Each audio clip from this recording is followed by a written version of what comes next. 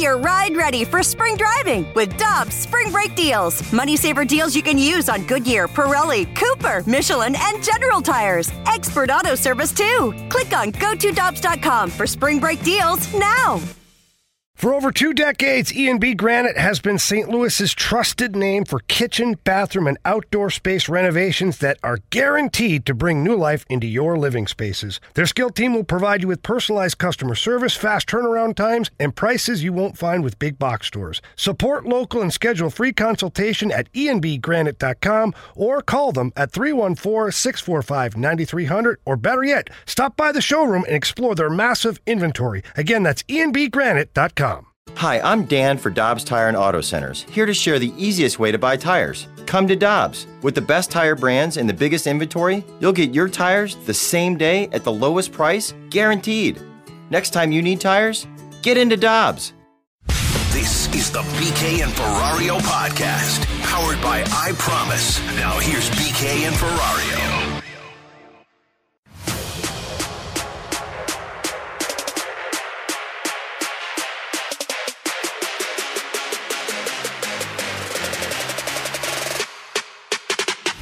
Bellinger rips a line drive to the right field corner, base hit.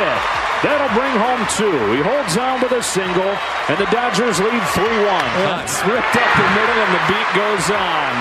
2-run base hit, Zach McKinstry. They've got 6 before Martinez has an out. Balls hit hard, and just wasn't able to get in any kind of rhythm, wasn't able to stop the damage. More balls and strikes, some close misses. Just wasn't his night. Bellinger hits one way up there. Williams going back at the wall. Goodbye! Grand slam!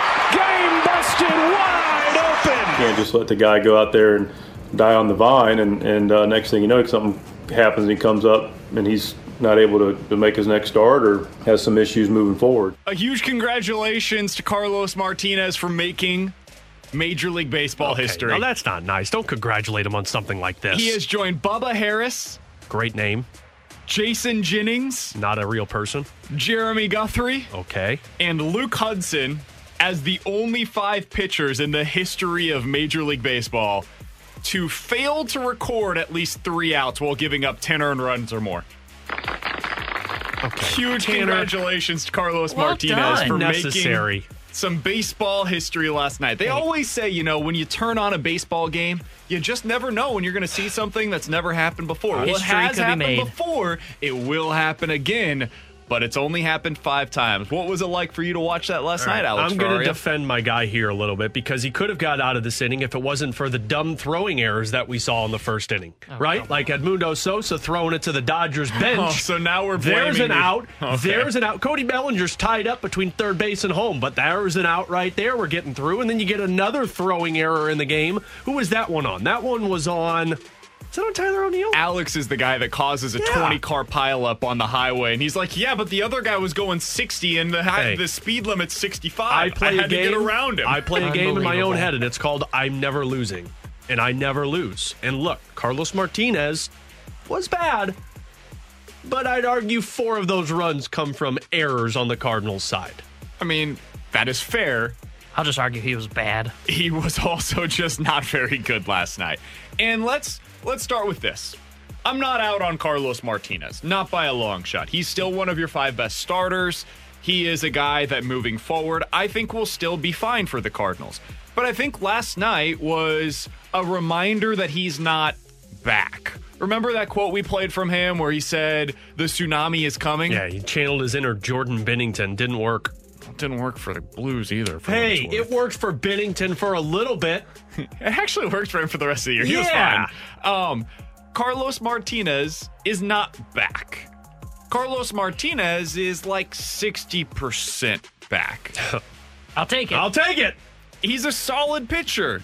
And last night he looked terrible going up against what is the best team in all of baseball. And it was an awful inning. You hate to see it. You hope it never happens again, but that kind of thing does happen, unfortunately. All jokes aside, this is Carlos Martinez. This is what we buy into. You're not going to get a consistent number 2. You're going to get a guy who will give you you might get some number twos well, in he there. threw a number 2 last night, basically, is what we saw. But you're going to get a couple of games where this guy's going to be lights out like we saw at the end of April, beginning of May, where he threw 3 straight games, getting 6, 7 1/3, and 8 innings and giving up 1 total run.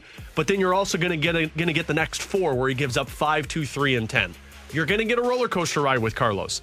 But guess what? A roller coaster ride from Carlos is better than somebody who consistently goes out there and loses you ball games. Yeah. So as much as that one stunk last night, you hope that he responds with a performance that you need out of Carlos Martinez with 7 or 8 innings pitched. It's strange to say, but one of the benefits that you've had from Carlos Martinez this year is that he's just gone deep consistently. He had gone at least 5 innings in every start this year. Yeah. Prior in his last 6 starts, he had gone at least 6 innings in 5 of them. Mm-hmm. He was giving you quality starts consistently. And then there was a little bit of a detour. He got hurt, and now you've got this. I would expect, if I had to guess what happens in Carlos Martinez's next start, I bet you he gives you 5 to 6 innings. I'm not going to go that far. Whoa. 5 to 6 innings, gives up 3 earned runs or fewer, and he looks like the same guy that we had seen for the vast majority of the season. Who's that next start against? It would probably be against the Cleveland Indians, right? I'll have to check who because it'd be 3 against the Reds. I'm pretty sure. So it would be against the Cleveland Indians. So that might be a perfect opportunity for him to get right because like we've talked about, we just mentioned in the Danny Mac show with BK, Cleveland has not been good offensively. Pitching-wise, they're really good. Offensively, not so much. So that might be the perfect opportunity to put Carlos's confidence back into where it was coming into that Dodgers start. The text line, 65780 is the Air Comfort Service text line, makes a really good comparison for current version of Carlos Martinez. Nolan Ryan. Say the current version of Carlos Martinez looks a lot like Jaime Garcia used to. Lots of potential, but doesn't necessarily reach it consistently. I think that's a pretty fair comp. I think it's a great comp. Late career St. Louis Jaime Garcia was a guy that had a 4 to 4.5 ERA, would start most of his games, but you would always wonder, is he about to go down with an injury? Is there going to be something that's ailing him today? As long as he's not celebrating a home run from somebody, he should be fine. Is he gonna have a migraine that ends up meaning that he has to leave this thing a little early? Migraine excuse. I mean, it's kind of like that with Carlos right now. You don't get his best stuff every night. You don't feel confident every time he goes out there. But given what the Cardinals have as their alternatives right now, he's clearly one of your 5 best. You can make a pretty strong argument. He's one of your 3 best starters right now. So they need to stick with him, even though last night was ugly. Who would be those 3? Carlos, Waino, and Gant?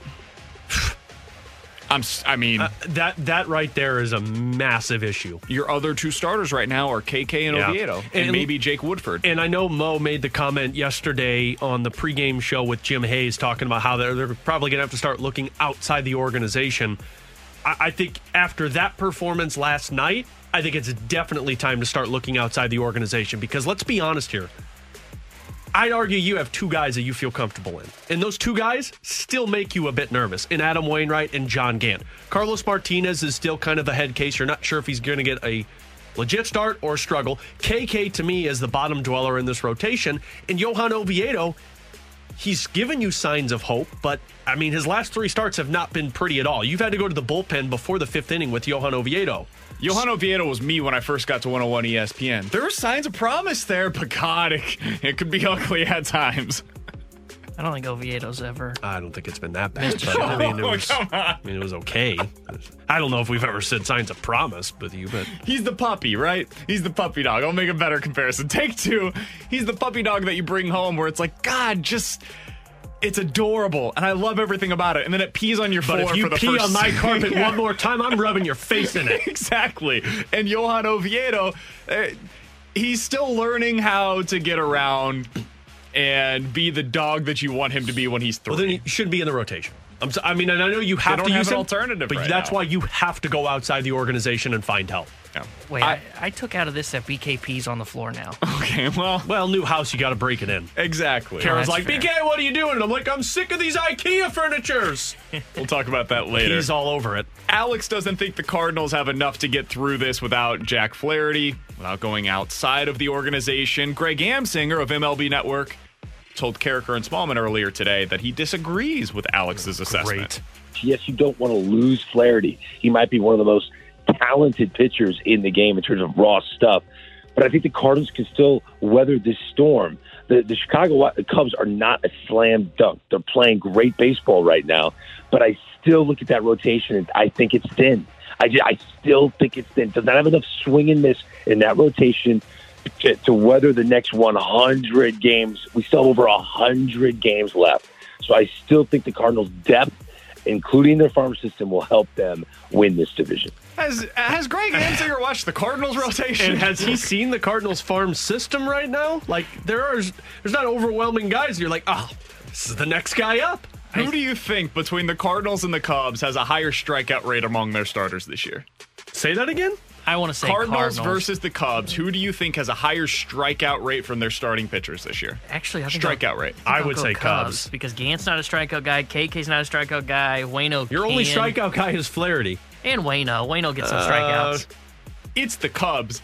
It ain't by much. It's by 0.1%. Are you really? The Cardinals are 29th in baseball this year in strikeout rate from their starters. It's not last. I'm sorry, though, but I just don't see where Greg's coming from. They don't have enough to get through this stretch. I agree. I mean, you're going to be without, because I heard Katie Woo with you guys yesterday. You're going to be without Flaherty probably until August.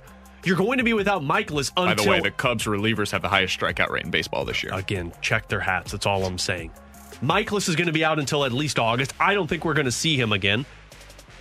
I mean, those are two legitimate players for you. You probably have another injury pop up. You don't have enough to get through this stretch. I really do think you have to go outside the organization, but here's the problem. And I mentioned this in the break, and Tanner said it. You go outside the organization, they're not helping you for at least 4 weeks. Right? In terms of free agent, unless you make a trade. That's what I would probably... But who's making a trade with you right now? I don't know. Washington. Oh, wait. No, save it till the deadline. If you're going to make a deal now, it is not for Max Scherzer. It is not for a guy that's going to come in and be your number 2 starter. It's a guy that would prevent Johan Oviedo from having to go out there and make consistent starts from you. Yeah.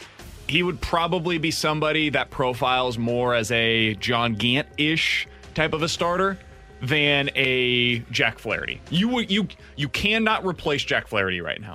The guy doesn't exist. Both internally and from outside the organization, you can't replace what a legitimate number 1 would give you, which is what Jack Flaherty is at this point in his career. So, what you hope to do is get somebody in there that gives you a chance. And those guys are available.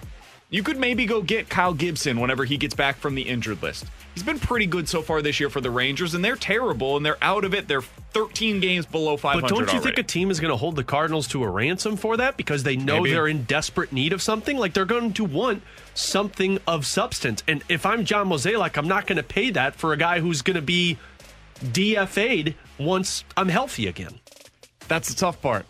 What do you do here?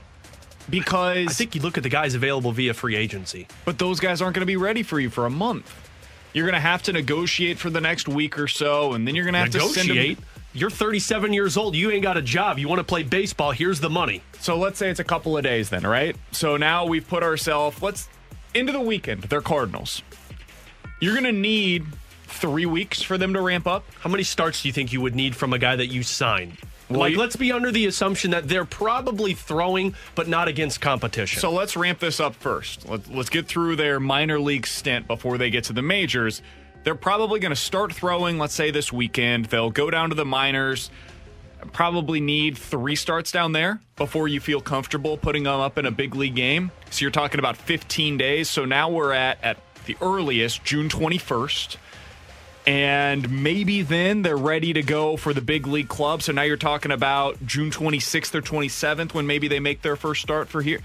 But talking about the 1st of July-ish when they make their debut in a Cardinals uniform. And I mean, that's I guess a month. That still gives you 2 months of that until Flaherty and Michaelis are back. Another month before. But in that point, are there more options available for you via trade? That's what, there's nobody that can make an immediate impact for this Cardinals team. Nobody. Because then you're basically to the All-Star break. The All-Star break's what, July 12th this year? Something like that? Yeah. And your trade deadline's July 31st, so really you're getting a month of a guy before you're going to possibly make that bigger trade. Yeah, so at that point, I don't think it makes sense for them to sign somebody. If you're going to improve your rotation, it has to come via trade right now.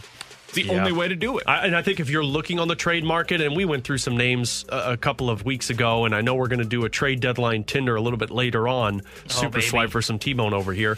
But I think if I'm on that market, I'm looking for a guy who can give me innings. I'm not looking for shutout stuff. I'm not looking for a guy who can compete for my second spot in the rotation. That's trade deadline material. I need somebody who can give me consistently 6, maybe 7 innings every 5th day. You get me that type of person, I'll pay what we need to. But again, I think other teams hold the Cardinals to a ransom for that option. Kyle Gibson is that guy. I mean, if you're looking out there, he's on the IL right now, so you literally are not allowed to trade for him yet. But so far this year, he's in 10 starts, he's thrown 60 innings. Is he great? No. But he has a 2.2 ERA that's not sustainable, kind of like John Gant's 1.6 or whatever ERA is not sustainable. But he's been throwing 94. His fastball velocity is as high as it's been at any point in his career. Is he using some substances? Maybe. I don't know. There's a bunch of pitchers across baseball that are. But he's been good this year. If you're looking for a guy that can come in and immediately help the Cardinals, the answer to that question is Kyle Gibson. So that's the one. There are not a lot of teams that are out of it officially. The other team that I would say is, who do the Baltimore Orioles have? John Means, but he is not going to be available. Could go get They're the team. They're 18 games below 500. Yeah, like they got to have somebody awful. who's on their active roster who could come in and just give you like Matt Hart. Maybe do you go after Matt Harvey with them? He's not helping them by any means. Is he better than what you currently have? I think he gives you innings. I think he is. Okay. I think he's worth a shot. I think Jose... He's averaged so far this year about 4 innings per start. Oh, well. Never mind. Is that better? Is that better than Oviedo? But maybe the Cardinals are putting up the bat signal for the Dark Knight. He has a 6.7 ERA, and he's averaged 4 innings per start. I'll stick with Johan Oviedo. Yeah. I don't need to trade for that guy. Hey, Tanner, don't make the Matt Harvey request, okay? Like, do some research before you say that. Jeez. Coming up in about 15 minutes, we'll talk to our guy, Luke Korak, Blues Insider for NHL.com, about what he thinks the Blues need to do this offseason. Coming up next, though, it was not a great road trip for the Cardinals, but there were 2 reasons for optimism. We'll tell you what those were coming up on 101 ESPN. This is the BK and Ferrario podcast. Now here's BK and Ferrario.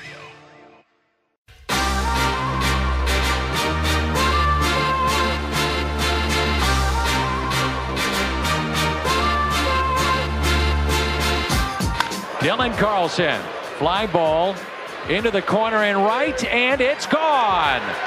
Just inside the foul pole, a high towering blast off the bat of Dylan Carlson, his 6th home run. 500 on the road, going out west. You know, we played very good teams. If you go into that, I mean, look, I don't like to put limits on anything. You know, you like to go 10-0. But going 500 on the road on a West Coast trip, that's 10 days we can live with playing 500 on the road. And that kind of trip for sure. And it wasn't a perfect trip, and Mike Schultz said it to you right there. It was all right. Gosh darn, we tried. You'll take it. You'll take 5-5, given some of the injuries that this team had with Alex Ferrario and Tanner Hendrickson. I'm Brandon Kiley. There were some positives to take out of this road trip. 2 of them in particular. The series against Arizona. Well, that was also another. That would be the 3rd, I guess you could throw into this category, Alex. That's the only one I can think of. The 2 individuals that I think you should be optimistic about coming off of this road trip are Dylan Carlson and Tyler O'Neill.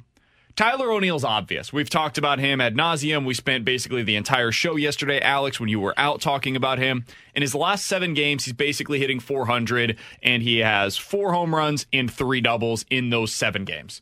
He's been outstanding. This is the power. This is everything that we've asked for from Tyler O'Neill. Let's spend a little bit of time on Dylan Carlson, because I find him to be really interesting right now. The first 43 games of the season, he had 3 home runs. The power just wasn't there, but he was hitting for an incredible average. He was getting on base at a high clip. He was everything you needed out of a number 2 hole hitter. Over the last 10 games during this road trip, well, the batting average dipped. It was down to 230 on this trip. He was not taking a bunch of walks, but he started hitting for power. In the 10-game road trip, he hit 3 home runs, all of which came in the last 4 games. What do you make of this from Dylan Carlson, I guess is the best way to put it, Alex, because he was hitting for average, and then now he's hitting for power, and the average is gone. When he was hitting for average, the power wasn't there. What do you can he get to this happy medium? Yeah, I think so. For me, I think it's more like pitchers are adjusting to Dylan Carlson, and he's adjusting to those pitchers that are adjusting to him, right? Like, because at the beginning of the season, it was all just mashing, like home run after home run. We were thinking, okay, this is the guy we all thought it was. Guys start to adjust a little bit, maybe a little more off-speed pitches or a little more high and tight on Dylan Carlson, and he starts to find ways to be more patient at the plate. So for me, it looks like he's just adjusting at his approach, which I think is a really good thing when you look at a young outfielder who's trying to make an impact this season. But regardless, he's getting on base, which I think is the important factor. If you get a little bit more power from Dylan Carlson, I think that's important. But if he was solidified as the 5 or 6 hole hitter, I'd be looking for more power from Dylan. The fact that he's at the top of your batting order, I think the approach is right because he's just trying to get on base right now. Tommy Edman's getting on a high on-base clip. Dylan Carlson is, and you let the two mammoths go to work in the 3 and 4 spot. Yeah, that's how I view it, too, is just get on base, especially in that 2 spot in front of Goldie and Arenado. But I do think he will find that happy medium. I'm kind of with you, Alex. I think it's him adjusting to pitchers. And also, too, I think it's just a sign of a young player. What am I going to do to get more power? Okay, I'm going to go all out for it, but then I'm going to lose what you talk about. And then if I'm not going to go for it, then I'm going to go more for contact to get on base. I think he is just finding that happy medium. Let's not forget, he's only played, and tonight will be game number 90 in his career. So he's still making those adjustments, trying to find that happy medium. He's also struggled a lot against breaking balls this year, and this is the adjustment that we talked about with Tyler O'Neill yesterday that he made finally. He started to hit breaking balls, and that was what unlocked the power that we've seen over the last week or so. And that's been the issue so far this year for Carlson, and he's seeing a steady diet of breaking balls now.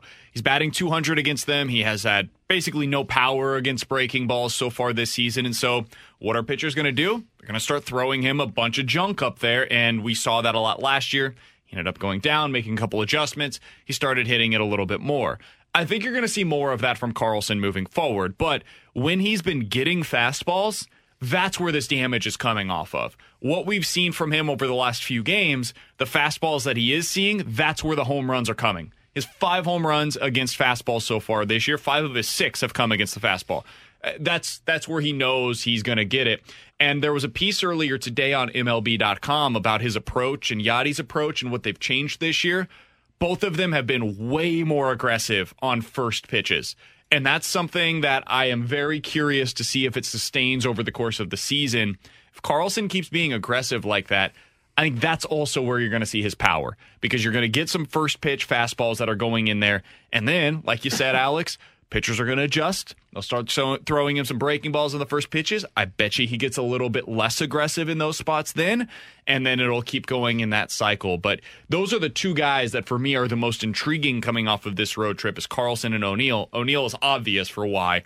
Dylan Carlson kind of selling out for a little bit more power has been really interesting to watch over the last week. Yeah, other than those two guys, though, it has felt like it's been a road trip from hell for some players. And I was mentioning this to you in the office earlier today, BK. Like Tommy Edman, yeah, it wasn't a horrible road trip for him, but it definitely wasn't the road trip that we saw, or it definitely wasn't the performance we saw before that road trip, to where we were talking about a guy who could be considered an all-star this season. A tough road trip for Nolan Arenado. Paul Goldschmidt started to turn it on a little bit more. And then from there, I mean, you lose Harrison Bader. You really don't get the production from Andrew Kisner in the short amount of spurts we've seen, or from Yadier Molina. The only other one for me that I can say has been a positive off this road trip would be Edmundo Sosa. And his production kind of started to wane a little bit there in the middle of it. Yeah. So like that's why it's so hard for me to, I mean, it's been a positive because for me, I still don't feel like he comes out of the lineup when Paul DeJong's available, because he's still impactful at the bottom of your order. But overall, I mean, it's been kind of a road trip from hell for this offense. Yeah, the two guys, we mentioned the good, Carlson and O'Neill. The bad is Goldie and Arenado. Yeah. Paul Goldschmidt on this road trip, he hit the homer last night, and hopefully that's a sign of things to come moving forward, but he was hitting .212 on this road trip. Nolan Arenado ended up with an OPS 50. When those two guys aren't hitting at a high level, this Cardinals team just doesn't have a ton of offense. It's the way they're constructed. They need the middle of the order bats to come through for them, and for much of this 10-game stretch, they didn't. There's just no other way to put it. Paul Goldschmidt, typically around this time of the year, starts heating up. The calendar has flipped to June. The weather is starting to warm up a little bit. I think we're going to see more of what we saw last night from him, where he hit his first home run since May 11th. I think you're going to see more of that. Nolan Arenado's on a slump. And he's got to get things kind of turned around a little bit here because he's really struggled of late, and they can't produce offense consistently when he's hitting this way. With Alex Ferrario and Tanner Hendrickson, I'm Brandon Kiley. Coming up in 15 minutes or so, 65780 is the Air Comfort Service text line for questions and answers. Coming up next, Lou Korek's going to join the show. I heard Jamie Rivers, Alex, mention a Tkachuk's name yesterday as a maybe possibility for the Blues. We're here now? Maybe. We'll ask Lou Korek what he thinks about Matthew Tkachuk and his chances of maybe becoming a Blue coming up next on 101 ESPN. This is the BK and Ferrario podcast. Now here's BK and Ferrario.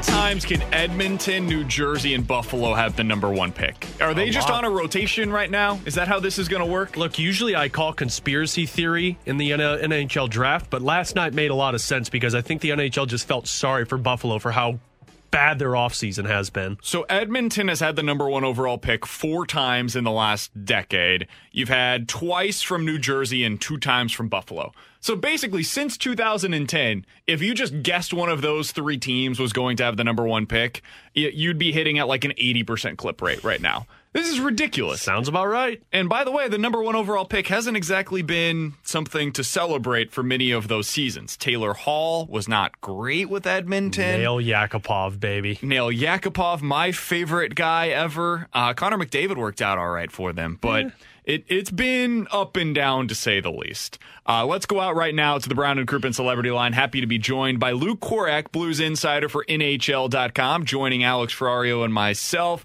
Lou, we always appreciate the time, man. How you doing today? Hello, boys. How are you?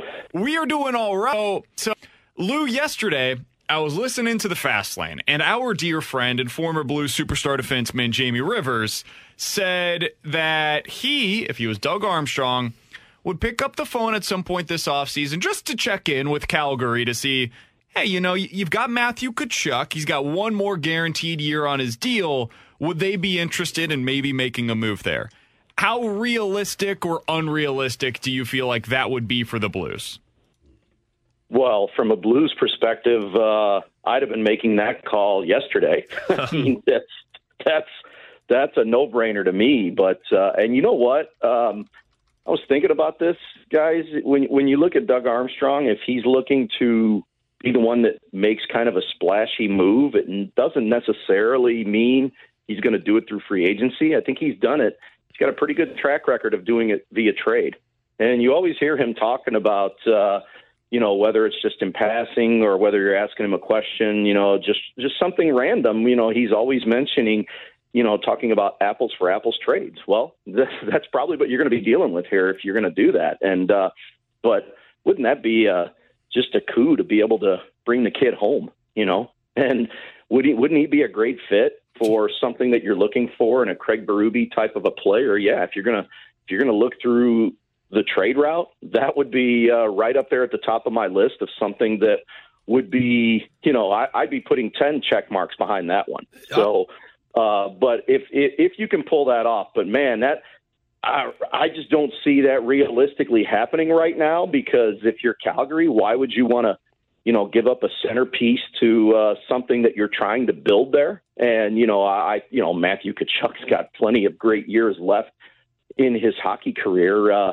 You're going to have to give up something significant in order to get him back. And are the Blues prepared to do that? I'm not so certain about that. And that's the part that I'm at too, Lou. I don't see them upgrading their needs through free agency when it comes to top-level offense, right? Like, it does seem like the only necessary option is... Landeskog. Well, okay. That would be fantastic if it was true. But it You're seems... going down a road that I was getting ready to go down, but go ahead. And let's start with that then, Lou. I mean, what are some names that you're looking at that make sense for the Blues to upgrade in the most desired area, which seems to be a top wing left winger? Well, Gabriel Landeskog checks off everything that you can possibly imagine. I mean, that's another no-brainer, okay? And you're talking about, again, a Craig Berube type of a player. Big, strong, physical. Will go to the net. How many times have we talked about going to the net with with this hockey club. This guy will do it in a nanosecond and can score. Can he fight? Yes. Can he be physical? Yes. Will he check? Yes. I mean, he checks off every box that Craig Berube will be looking for. And, I know I'm in la-la land here, but think about it. Wouldn't you guys like to be penciling in 92, 90, and 57 as a line every night? Pencil it? I'll put it in permanent marker, Lou.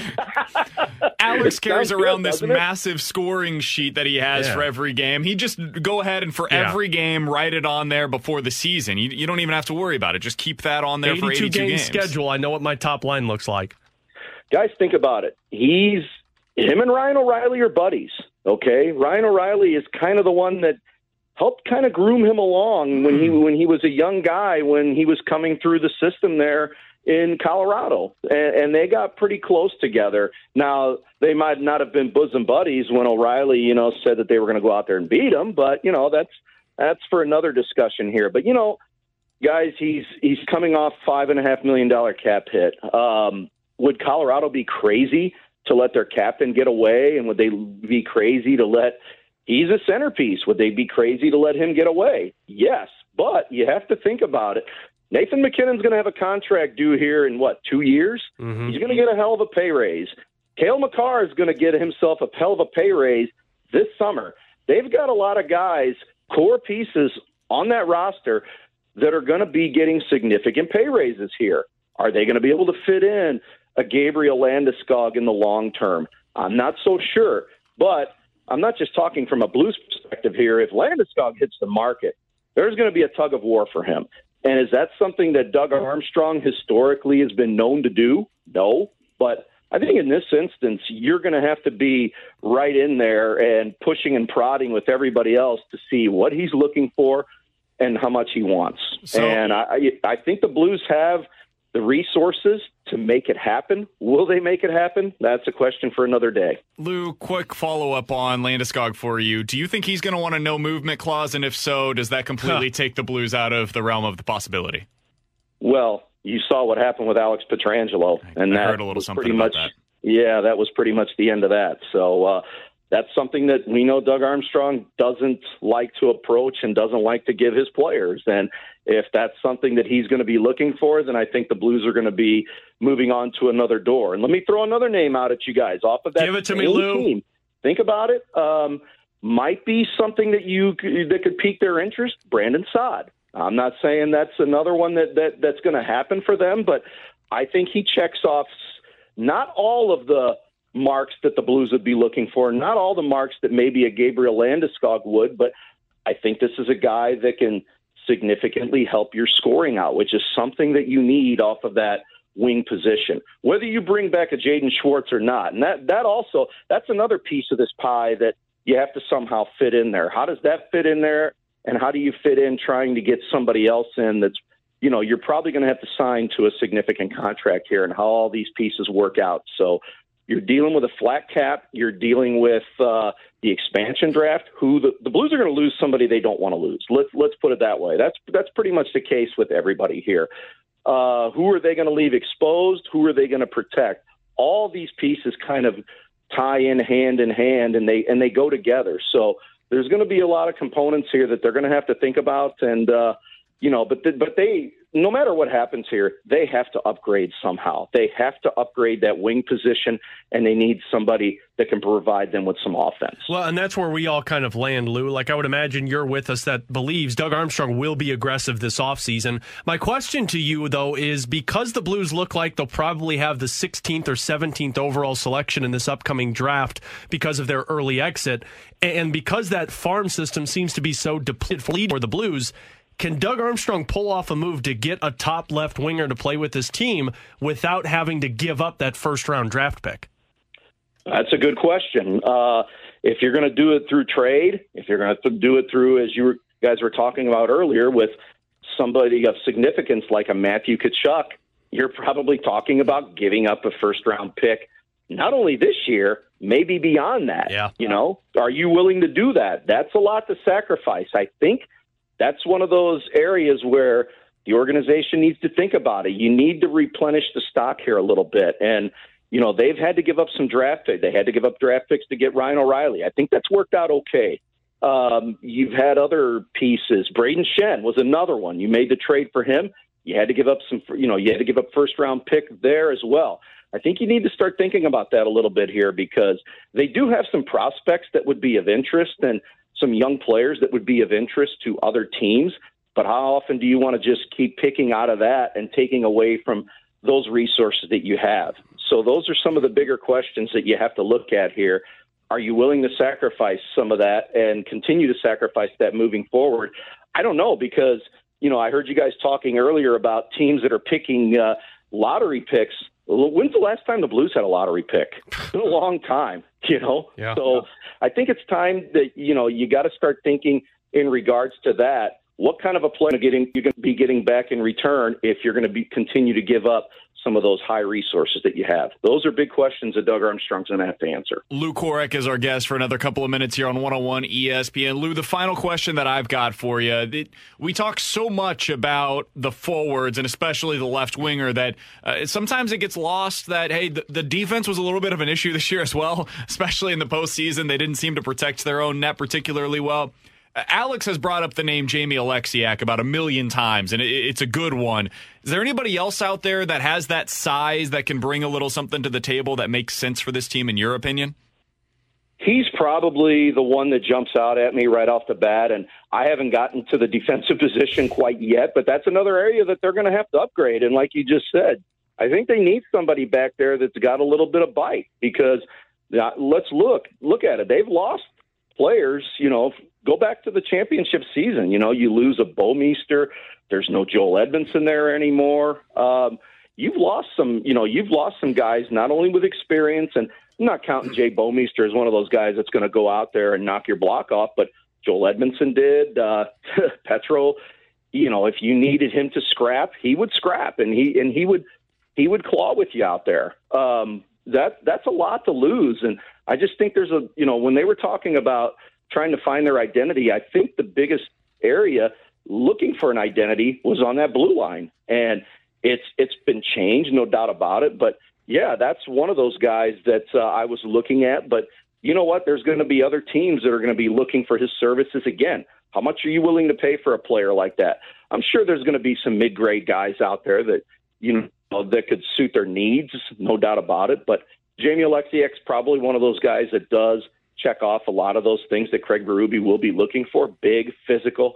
We've seen him a few times. He actually has some pretty good offensive skill as well. I mean, if you put him in the position to do it, he can do it. So I wouldn't be opposed to a move for a guy like that. But again, how much is he going to cost you? That's the big question they're going to have to answer. And how much are they going to be willing to spend on a guy like that? Lou, we always appreciate the time. People can find your work over on your Twitter page at LKorak10. Thanks so much for hopping on with us today, and enjoy the rest of the offseason, my man. Absolutely, boys. Anytime. Take care. See you, Lou. You got it. That's Lou Korak joining us here on 101 ESPN. Alex, if the Blues this offseason were able to acquire Brandon Saad, Jamie Oleksiak, and they brought back Jaden Schwartz, would you consider that to be a home run offseason for them? Home run, no. Because I don't know if Brandon Saad is a top winger.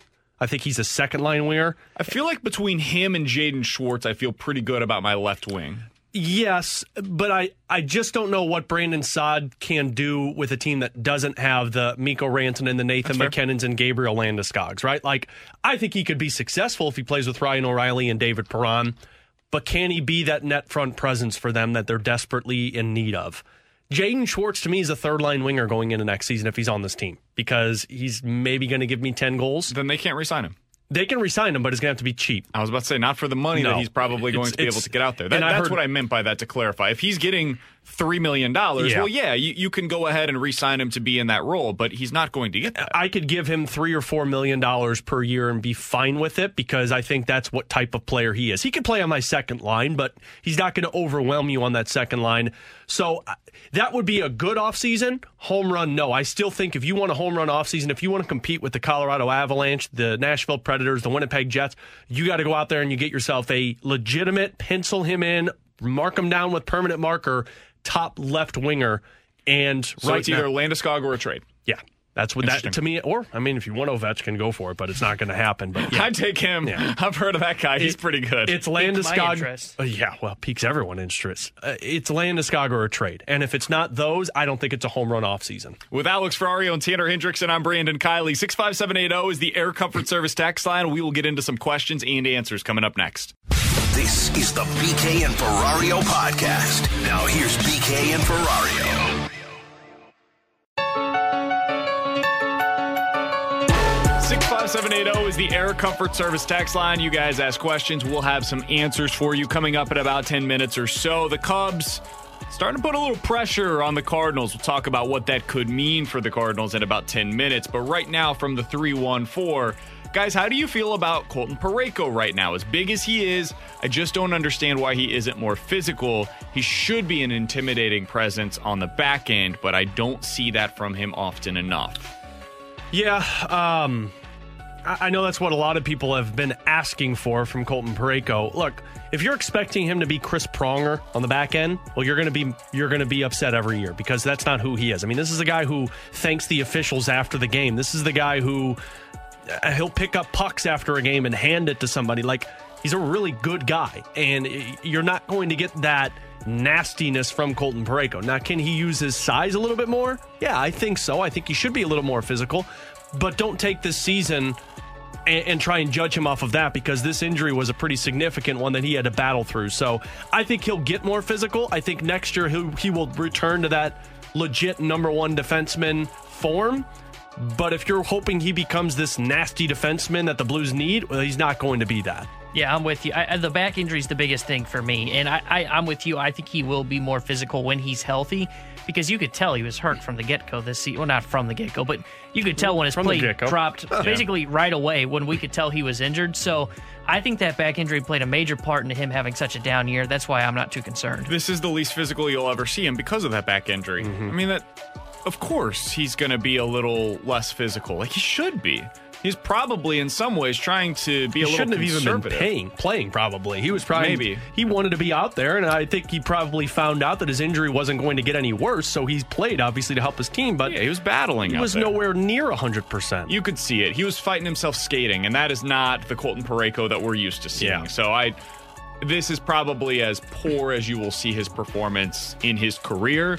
I would expect a big-time bounce back from him, and that's going to have such a trickle-down effect for the Blues in their defense next year. Mm-hmm. If he becomes, even if it is not the number one defenseman that we thought of with Petro, if he can be a solid top defenseman, kind of that distinction that we make in baseball between the ace and a number one starter, if he can be that top defenseman even though he's not a number one shutdown guy, man, that has so much of an effect on Justin Falk and Torrey Krug, and if Scandella's back, those are the things that it really helps. Yeah, here's the reason why I'm so high on Jamie Alexiak and why I keep bringing his name up. He's a left-handed defenseman, and I think what would benefit the Blues is if you could find somebody who could play significant ice time with Colton Parayko on that number one pairing.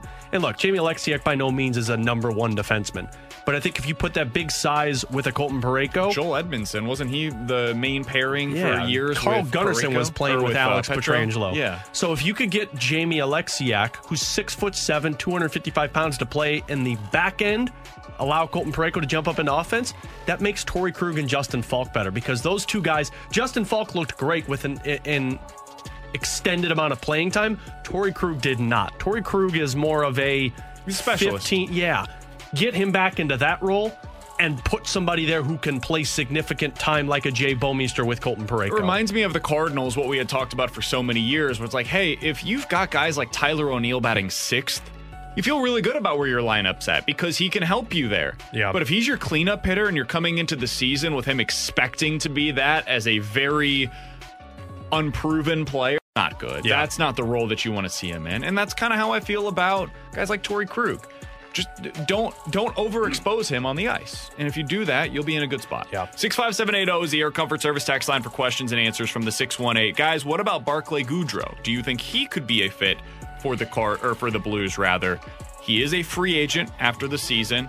He had 14 assists, 6 goals, so not a huge producer for the Lightning this year. He's a fourth line player for you. And right now, You go out and get any fourth-line player you want, they're not going to help you.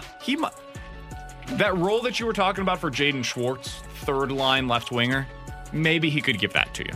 Maybe, but I don't know how he works in this system. I know how Jaden Schwartz works in the system. He will be cheaper than Jaden Schwartz. That's what I mean. If you're looking for somebody that's cost-effective and you're just trying to reshuffle the board on the left side. Like, I don't need a Barclay Goodrow because I got a lot of these guys that, I got a Sammy Blais who needs more playing time on the third and fourth line. I got a Klim Kostin who needs more playing time on the third and fourth line. Robert Thomas is going to be on the third line. I don't need one of these guys. I need guys who can... could play to the same level as an Oscar Sundqvist and an Ivan Barbashev who can support offensively. And I don't know if Barclay Goodrow can do that. That's interesting. So I'm curious, Alex, who are the guys right now that are on the roster that you're penciling into the top 6 next year? Like, you feel good about the fact that they're up there, not just by default they have to be in your top 6. Who are the top 6 forwards on a good team that are currently on the Blues roster? Perron, O'Reilly, Shen, Kyrou. So you need 2 more guys. So I need 2 more guys. You got Tarasenko, who will be up there, but I don't know in what capacity or if he will be up there. Jaden Schwartz, obviously Mike Hoffman's a name, but those guys don't scream top 6 forward to me right now. Robert Thomas can be as well, but I think Robert Thomas is a third-line center until he bumps somebody out of that position. So yeah, I think there's 2 opportunities, or there's 2 areas that need to be fixed, and it's the left wing on both the first and second line. Interesting. 65780 is the Air Comfort Service text line for questions and answers. Last one for you guys from the 618. Is it Tkachuk, Matthew Tkachuk, or Landeskog or bust for the Blues this offseason, in your opinion? No, because there are other names out there. I mean, Jack Eichel is going to be a name that's going to be out there, and will kind of be rumored for the St. Louis Blues for a while. I still think there are other good names that can become a 30-goal scorer for the Blues if you go out there and get them. I mean, I had, what's his face from the Anaheim Ducks? Getzlaf. No, not Getzlaf. No. He's like 38 years old. No, it's the winger that's just completely surpassing my name right now, but there are other options that can play top wing for you. It's just going to come down to a significant... Rickard Rakell? That's who it was. Yes, thank you, Rickard Rakell. There are guys out there. And look, in free agency, I think there are guys. Brandon Saad's one of them. Kyle Palmieri is one of them. But in terms of trade market, there are options, but you're going to have to come up with some creative moves for you to go get one of those guys. It might be those guys are bust for that legit number 1 top line left winger. You can find other guys that'll be potentially on that second line that you feel great about as your left wingers. It might be those guys are bust for the top line that we were talking about. Yeah, I think so. But again, there will be names that come out from teams that you didn't expect. Because look, there are going to be teams that get bumped out of the playoffs. Toronto's already one of them that could be in the rumor mill situation. There are going to be other teams that get bumped from the playoffs in the second round that say, we need to change some things up. And then the Blues could strike fire with one of those guys. Coming up in about 15 minutes or so, we're going to play a game of trade deadline tender for the Cardinals. Who are the names that are out there that are available for the Cards? We'll talk about that in about 15 minutes or so. Coming up next, though, are the Cubs starting to put some pressure on the Cardinals? It's possible. We'll tell you next on 101 ESPN. This is the BK and Ferrario podcast. Now here's BK and Ferrario.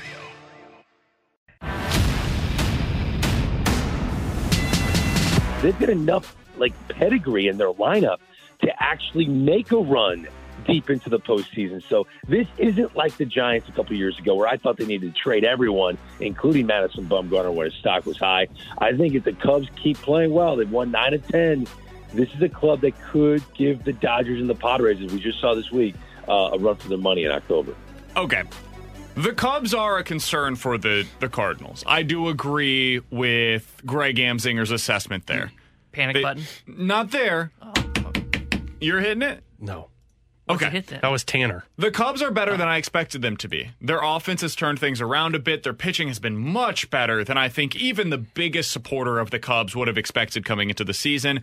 And they've gone on a bit of a hot streak. They're 32-23 right now. They just swept the San Diego Padres, which I certainly did not see coming. They've won 15 of 19, including 6 straight series now.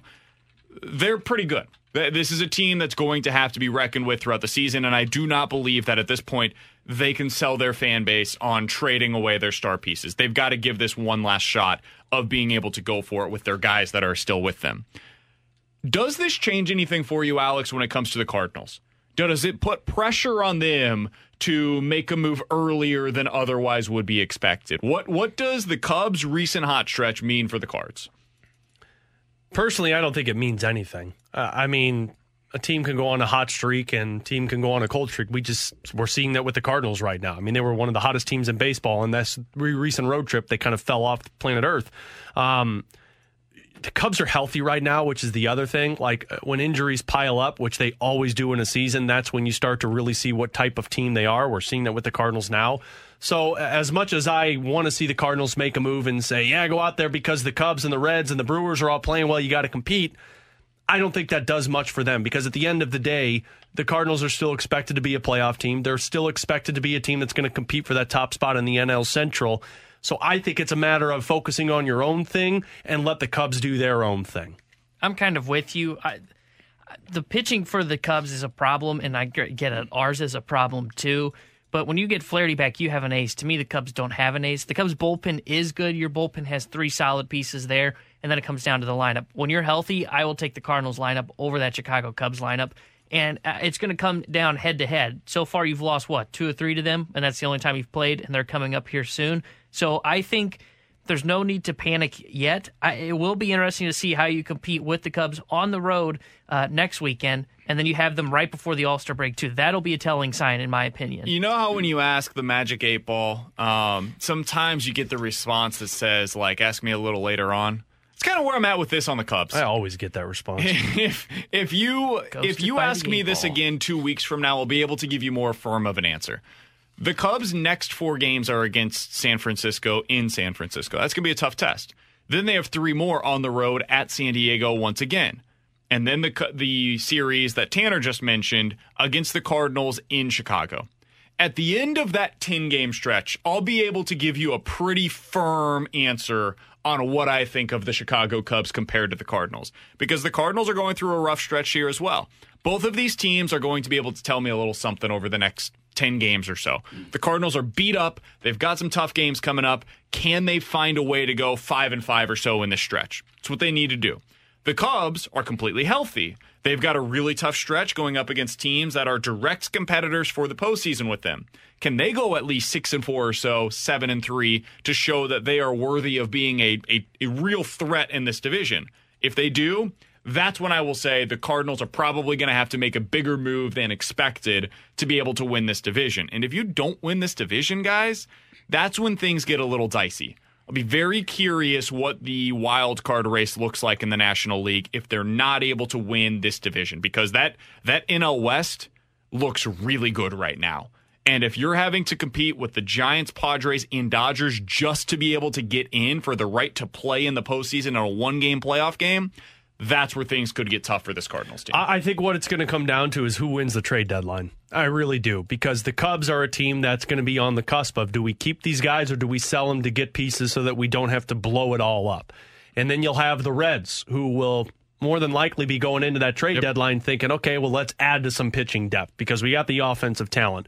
The Brewers are probably going to be looking for some offense. So it comes down to who makes the bigger splash at the trade deadline. Because for me, the team that's aggressive is the team that wants to win the NL Central. A team that stands pat and says the overall cliche of, well, look, we're getting this guy and that guy back, so that's winning the trade deadline. No, that's not how this works. You're going to have to be the most aggressive team because the NL Central is going to be the tightest race in all of these divisions. For what it's worth, when I heard John Mozeliak speak the other day, it was the first time that I have felt a sense of urgency from the Cardinals front office. Injuries are mounting for this team, and we're trying to do what we can to work through that, putting a lot of stress on our minor league system as well. So, it may have to be where we have to start looking outside the organization, see if we can't get some supplemental help here. But clearly, we're feeling stressed right now. That's the first time I've heard anybody from the front office come out and be like, yeah, we might have to add something from outside of our organization. It's early. They're going to want to see what Johan Oviedo looks like for probably at least a start or two. But we're getting to the point of, especially with the Cubs playing the way that they have, and the Brewers still kind of nipping at the heels of the Cardinals, we're getting closer and closer to the Cardinals having to make a big decision. And that is where trade deadline tender comes in. It is time to play the game that is sweeping the nation. Or super sweeping it. Trade Deadline Tinder is coming up next, including some of the best trade deadline or June acquisitions that the Cardinals could make. We'll do it next on 101 ESPN. This is the BK and Ferrario podcast. Now here's BK and Ferrario.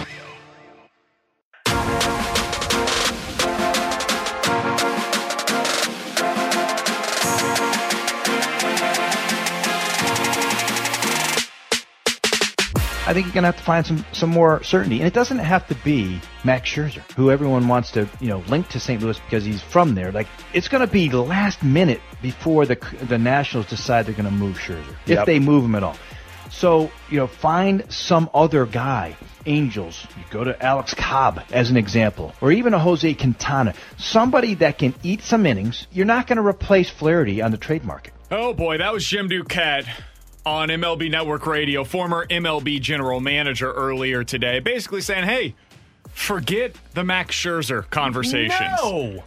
Set your sights a little lower, Cardinals fans. Okay. And that's what we're going to do today with Trade Deadline Tinder. Put together their way too early list of the top 40 trade candidates. So some guys that are position players that could make sense for the Cardinals include Mitch Haniger, David Peralta, Trey Mancini. We're going to set those aside for a moment because we are going to continue talking about the starting pitching. Let's be honest, that's the most urgent need for this team right now. And only one super swiper, right? So T-Bone doesn't just get ridiculous over here? Correct, because he's going to be super swiping on everybody do that that throws. to every pitcher who can throw. Yeah, if they can throw at least 6 innings, Tanner's going to be out and here then super throw swiping. him into the circle of trust. If we could. No. If we would have done my super swipes in the offseason, we wouldn't have these concerns. What do we now? Yeah, we would have. Those guys were terrible. Most of them stunk. The one guy hadn't even pitched yet this season because he's been terrible. Walker's been great. Now he's hurt. And now he's hurt. And who was the other one that he wanted so bad? Jake Odorizzi. Yeah, Jake Odorizzi hasn't even seen the mound yet this season, and you were super swiping on him.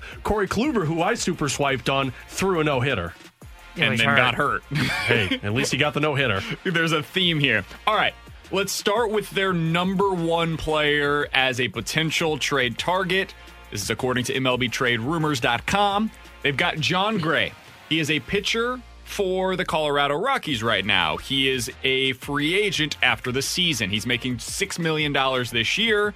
He has started 11 games. He has thrown 60 innings. He has so far this year a 3.7 ERA. And again, he pitches in Colorado. That's pretty darn impressive. Guys, are you swiping to the right? If you like it, left if you don't, on John Gray, the starting pitcher from the Rockies.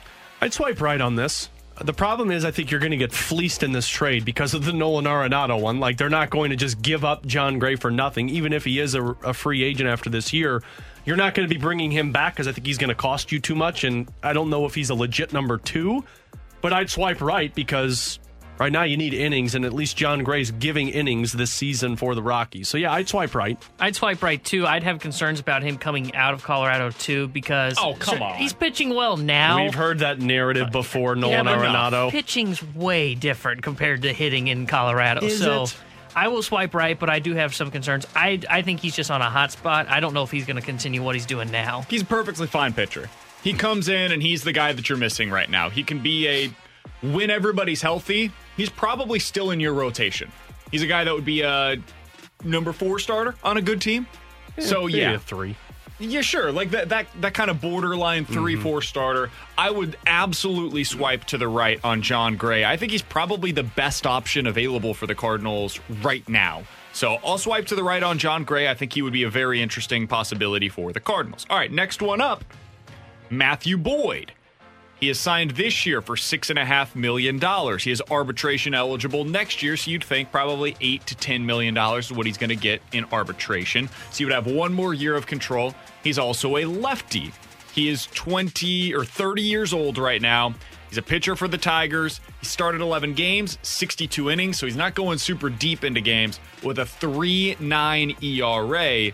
Alex, are you swiping to the right or left on Matt Boyd, the starting pitcher for the Detroit Tigers? I'm swiping left on him because if this is a trade deadline move, I don't think he helps you for the stretch run. I don't think he's that number 2 starter for you. I think John Gray's better than Matt Boyd. Oh, definitely.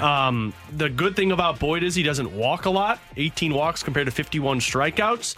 But again, I'm not trading for a guy who you're probably going to have to give up a lot for because Detroit's going to want, especially with another year of control. Exactly, and you're getting a guy who can give you 5 innings a game. Like you got plenty of those right now. So I'm swiping left. I don't think Matt Boyd helps. Yeah, I'm with you. I'm swiping left too. I don't know if he helps this year. He's like a 5-starter for you maybe next year. We have pitching coming up through the pipeline. I get it. He helps now, which is very important, but I'm going to swipe left. He's like a 5 ERA guy, and as you mentioned, doesn't go very deep. I would swipe to the right if he's a direct replacement for KK. If I think that I need a lefty in my bullpen and KK is a guy that profiles to do that, now I don't know. I don't know if he can or not. The Cardinals would have more information on that than I do, but if Matthew Boyd could immediately go into the rotation and replace what KK is giving you and do it a little bit better, he's probably somebody that I would be interested in. So I'd swipe to the right. I do wonder how much it would take to get him because of that extra year of control, but he's somebody that I would at least have some interest in. He's not bad. All right, next one up is Tyler Anderson. He pitches for the Pirates, so they might not be willing to trade with you. He's 31 years old. He is signed this year for about $2.5 million, so this would be a super cheap deal. He started 10 games for him, has gone about 60 innings as well. 4.6 ERA. He hasn't been great. God, I hope this list gets better. I can't promise you that. Tanner, are you swiping to the right or the left on the lefty, Tyler Anderson, as a trade deadline acquisition? I think I'm going to swipe left on him, too. I'm not. Tyler Anderson, to me, is kind of like Matthew Boyd. He's just on a 1-year contract. Sure, he is cheaper, and he can come and help now. But I'm looking at someone that, if I go and acquire him, I have confidence he's going to be in my rotation, even when he's healthy, even as if it's a 4 or a 5. To me, you acquire him, he's not a starter when everybody's healthy and back, so I'm going to swipe left. Frankly, I had to look this guy up because I thought you made this name up. Is there anything that's more disrespectful on Tinder than swiping right? Like, is there a super swipe right? Because I'd super swipe. No, I'd super swipe right. Right if you like it. Oh, I'm sorry. Left. Is there a super swipe to the left? Yeah, okay. we can make it up for you, I'm super man. swiping to the left on this guy because you're pitching with the Pirates, and that's bad. I don't know how much his defense is helping him. I'm not going to pretend like I've watched a lot of his starts this year. I don't think he's real. I think this is made up. He pitched for the Rockies once upon a time. Oh, well, can I swipe left on John Gray now, too? I'm out on him. I have no interest. I'm not going down that route. The next one for you guys is Kyle Gibson. This is somebody that we've talked about in the past. He's probably one of my favorite possibilities for the deadline, so I'll go ahead and say this now. I'm going to swipe to the right on Kyle Gibson. He is a local kid. He ended up going to Mizzou. Oh, that's why you're swiping right on. Oh, jeez. Come on now. I'm shocked he didn't super swipe. He is signed through next year. He played for the Royals, too? He is signed through next year. He played mostly for the Minnesota Twins. Just going to gloss over. Okay. He's with the Texas Rangers. He's hurt right now. He's on the injured list, so you couldn't trade for him at this moment. But he's gone an average of 6 innings per start. He has a 2.3 ERA. Alex, you swiping to the right or left on my guy, Kyle Gibson? The injury makes me a little concerned, but I'm swiping right because I think he's at least in the John Gray category of he gives you somebody who can work well. You know who he kind of reminds me of? Kyle Loesch back in the day. Like, you get him here, not a lot of expectations, and he come here and just deals. So I'd swipe right on Kyle Gibson because I think you might be able to get him for cheap from Texas. And on top of that, I think he could actually provide you something. But again, this guy's not giving you a whole lot of innings either, so I'm not really sure what 6 you're innings getting. per. I'll take that. Yeah, it's better than what the other two were able to give you. And the one that you made up. Yeah. I'm going to swipe left. The one that you made up. I'm swiping left because the injury concerns me. We've already got a bunch of injury-prone pitchers. We've got Flaherty who's out. You've got Michaelis who's been hurt all year long. That concerns me, him being on IL right now, so I'm going to swipe left. He's added some spin rate to his fastball, boys. And he's apparently cheating. Oh, so somebody needs to check his hat then. I'm into that. Kyle Gibson, I'm swiping to the right on him. He is somebody that could help them not just for the here and now, but for next year as well. He's 33 years old, so he's a little bit up there in age, but he's somebody that I would absolutely be interested seriously, in. Seriously, does this list get any better? Because I'm getting to the point where I'm just thinking of opting out of Tinder and checking out another dating website. I would super swipe on one of these. I've got 2 more for you, and it doesn't get a ton better. Next one up is Michael Pineda. He is on a 1-year, $10 million deal right now. He is a righty. So far this year, he's made 9 starts. He's averaging about 5 innings per start. He has a 3.4 ERA for the Minnesota Twins. Alex, are you swiping to the right or the left on Michael Pineda as an option for the Cardinals at the deadline. Hasn't he dealt with injuries in the last couple of years, too? Yes. Yeah, no, I'm swiping left on this one. Don't give me another. Like, I'm not going to trade something. And plus, why is Minnesota going to give up on this guy? I mean, if they're competing in this one. So they've been bad this year. Then I'd go for their ace. He's 22-33. You're going for Berrios? Yeah. And good luck. Well, why am I going to go for a guy who gets hurt and gives me 5 innings if I could go for a guy who's better than that? So I'm swiping left on Pineda. I don't think he helps. I'm with you. I'm going to swipe left, too. Okay. I think he is someone, though, that the Cardinals would look at, but I would swipe left. I would swipe to the right if it's not much. If he's cheap at the deadline and doesn't take you much to be able to go get him, he's somebody that can help the Cardinals. He's better than what they have currently in that fifth rotation spot. All right, last one for you. I think this is the one that Tanner's going to swipe right on. I don't think I would. Danny Duffy. He's a lefty. He's 32 years old. He is entering the final year of his contract, and he has a 1.9 ERA so far this year for the Royals. He's averaging about 6 innings per start, but he's hurt. He has a flexor tendon issue. He's on the injured list. Those always.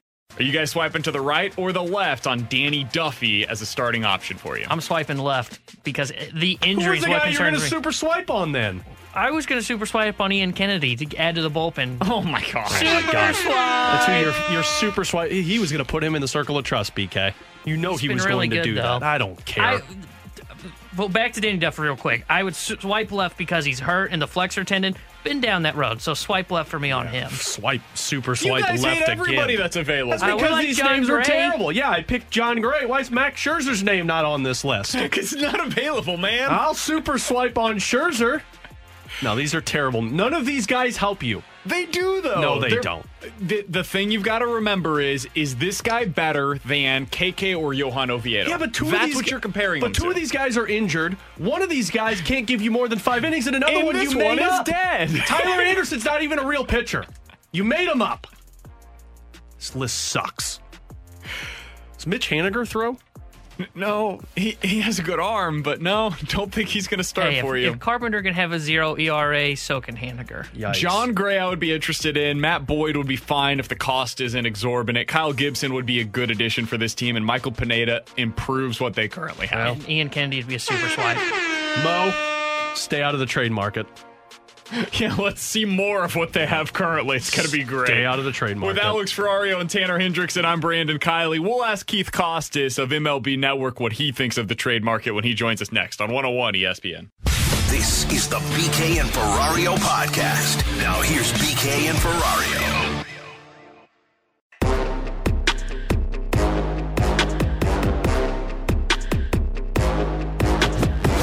65780 is the Air Comfort Service text line. Guys, I didn't come up with the list of pitchers that are available at the deadline. Yeah, you did.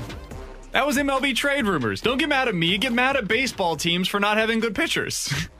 It's not my fault that there aren't good pitchers available. It'll happen sooner or later, right? Like, there's got to be better names. Yeah, his name's Max Scherzer, and we'll see July 31st if he's available. Unfortunately, right now, he is not, and so the list of guys that you could acquire is not particularly intriguing. We're going to ask our friend Keith Costas, though, MLB Network, about that list. He joins us via the Brown and Crouppen Celebrity Line right now. Keith, we appreciate the time today, man. Hopefully you can help us improve the Cardinals roster. I don't know. I think you guys just stole all my thunder. Don't blame me for there not being good pitchers in the league was basically my entire take for this interview. So I've got nothing left in the tank. Okay, so is that pretty much where we're at? Like we went through the list. MLB Trade Rumors put out the top 40 possibilities of who could be traded at the deadline. I mean, it's guys like John Gray and Matt Boyd and Tyler Anderson, Kyle Gibson. It's not super inspiring. Is that pretty much where we're at? There's just not a whole lot of options out there? Yeah, I think so. I mean, obviously, you guys mentioned Scherzer, and that's going to be the one that people kick around for the next couple months leading up to the deadline. But yeah, you've kind of got a lot of those mid-tier type of pitchers. I mean, one guy that we talked about on MLB Network this morning is Jay Happ up in Minnesota. He had a couple terrible starts against the White Sox, who just crushed left-handed pitching. I think they've only lost 2 or 3 games against a left-handed starter since the beginning of last year. But you take those 2 starts out, and he's been pretty good. But again, if we're breaking down Jay Happ's splits against lefties and righties as a potential acquisition 6 weeks down the road, it's not a very deep pool of pitchers we're talking about here. So, yeah, I would agree with you guys that the list is fairly underwhelming, at least as it stands right now. Keith, how realistic is Max Scherzer for St. Louis Cardinals fans? Because from now until July 31st, that's the only name that's going to keep coming up, and we see it on the text line every day.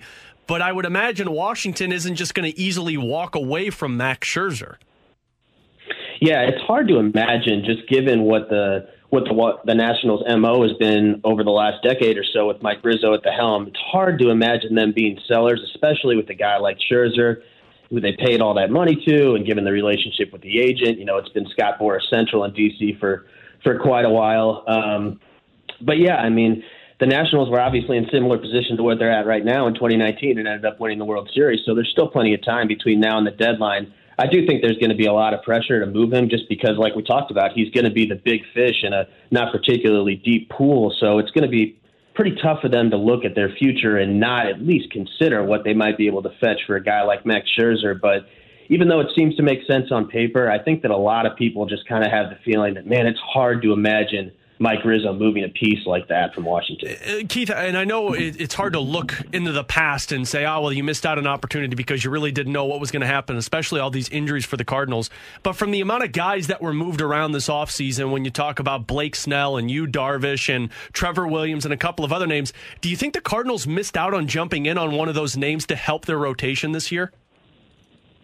Yeah, I mean, I guess in hindsight they did, but I think the thing that we have to remember is that there was so much unknown coming into the season, and really still is so much unknown as we get into the meat of the schedule with about 60 games under our belt at this point.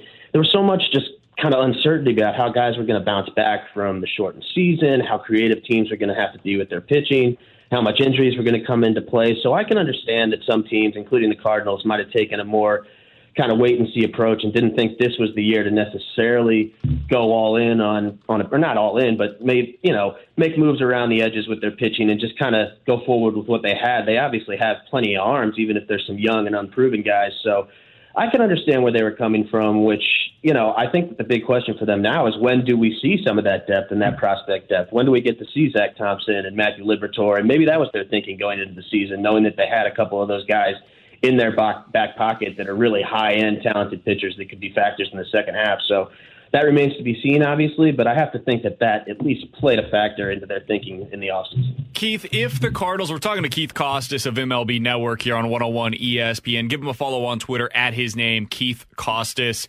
If we're kind of operating under the assumption that at best it's unlikely that Washington's going to end up trading Max Scherzer at the deadline, does that make it more likely that the Cardinals should make a deal sooner rather than later to upgrade what their back end of the rotation looks like right now without Flaherty and Michaelis?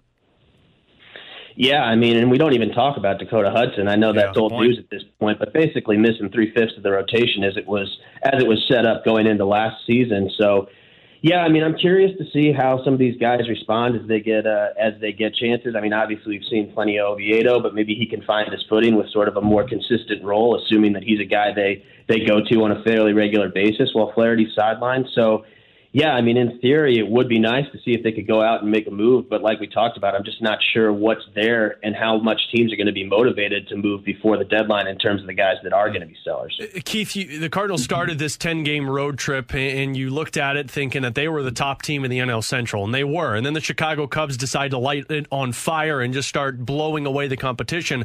Where are you at right now in terms of the NL Central, where the Cardinals stand?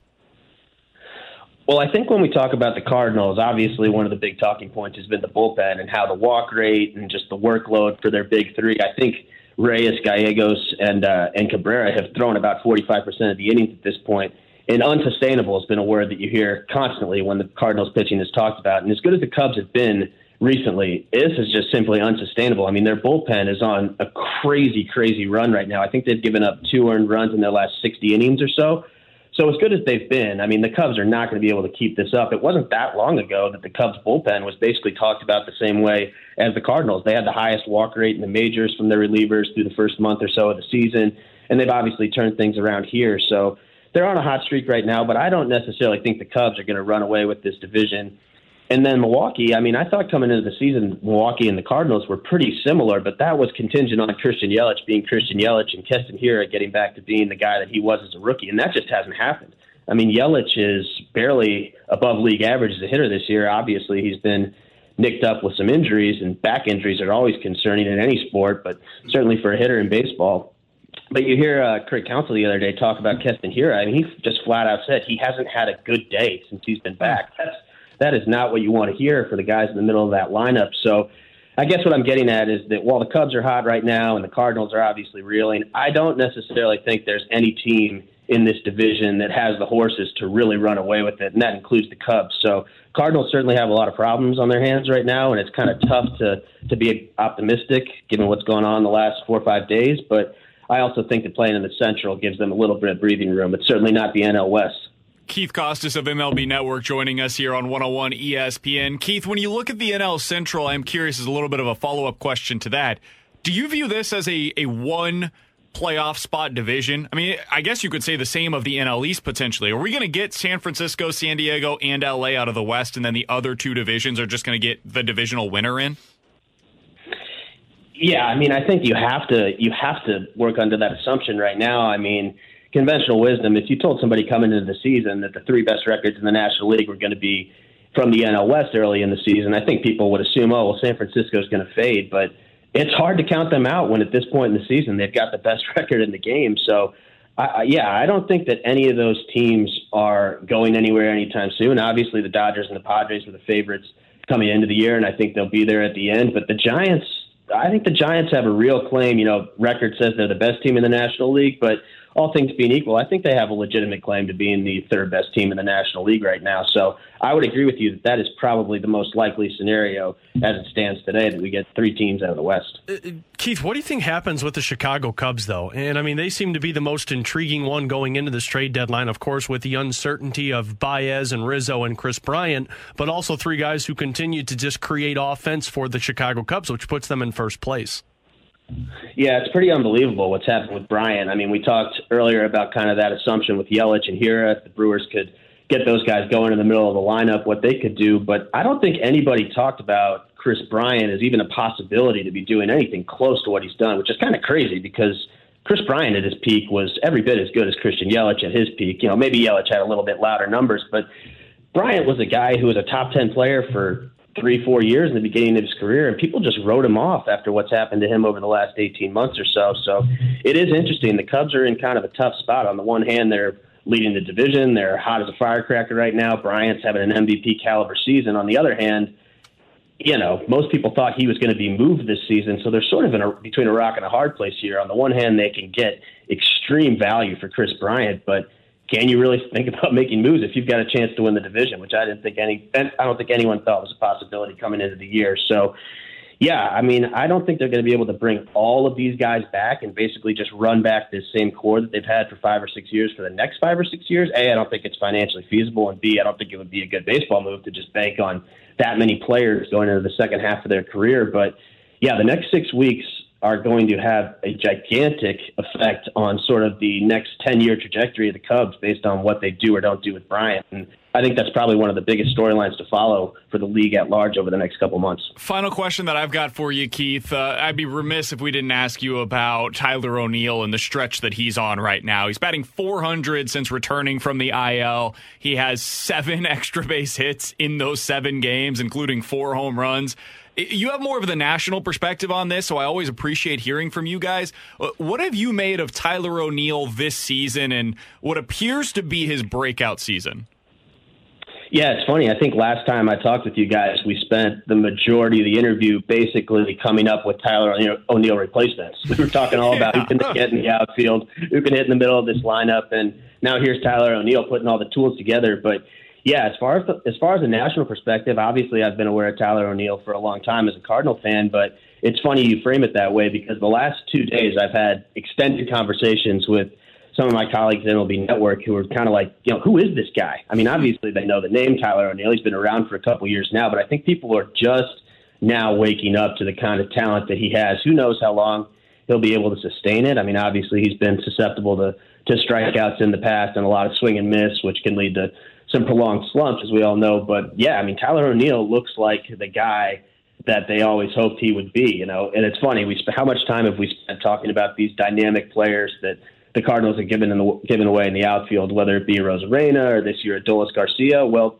Tyler O'Neill is basically the Cardinals version of those guys, just a super athlete that crushes the ball, can run around in the outfield, one of the fastest players in the league. So I'm all in on Tyler O'Neill. How long can he keep it up? I'm not sure, but looks pretty good right now for sure. He's been fun to watch, that's for sure. Appreciate the time as always, Keith. All the best to you, and we'll talk with you again soon, my man.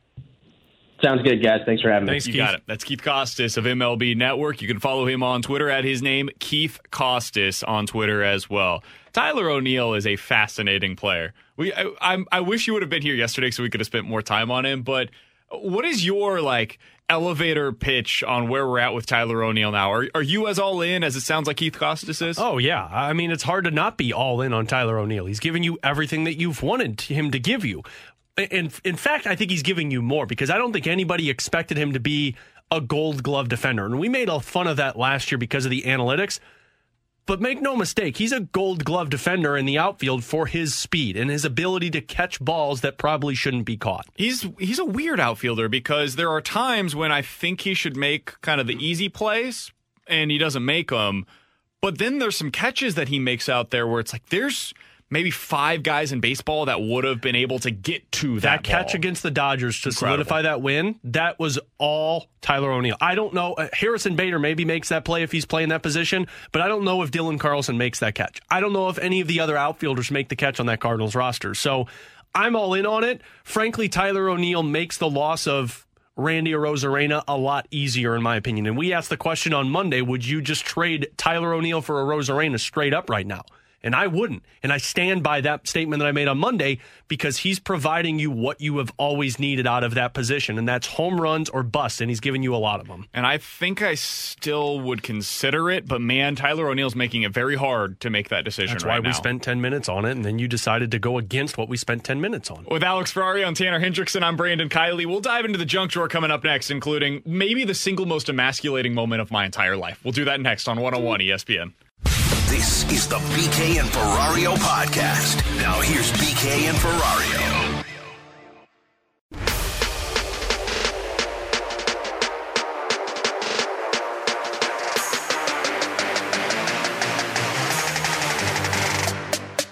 Guys, I think we need to have an intervention. For T-Bone's alcoholism? Wait, I thought he had a drinking problem. No, you do, buddy. No, I don't. You made a comment yesterday. You made a comparison to, believe it was Tyler O'Neill, and you called him a mixed martini. Mixed cocktail. Anytime you start making references to players and comparing them to alcoholic drinks, you got a problem, buddy. So this is not about my alcohol problem. Always listening. Instead, I don't think that I'm going to be allowed to put together any furniture from IKEA or anything like IKEA ever again. I thought you learned your lesson from your TV stand that you couldn't put together. So I tried it again. Oh, Jesus. I went to get a desk. Why do you keep going to IKEA for the products?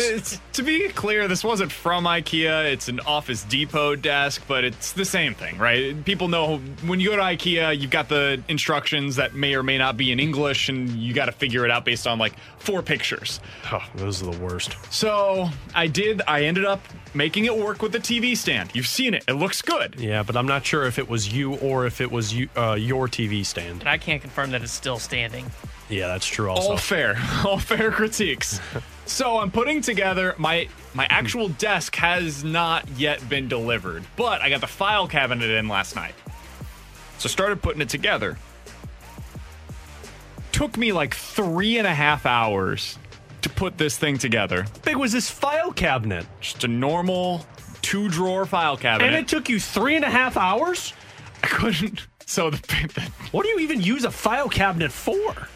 Well, I mean, documents and stuff. Of what? Important stuff, man. Like the records and home ownership warranties and all this stuff. You know you're a homeowner. Yeah, I don't even know if we have a file cabinet. I think we just throw them in boxes in the basement. But go on, 3.5 hours, that's embarrassing. It took me about 3.5 hours to put together. The worst part on the drawers is figuring out how to put together all of the hinges. It's this whole thing, right? So I finally get it together. and I can't get the drawers to actually fit in correctly. Oh my God, you put them in upside down. So I called in Kara. Oh my God.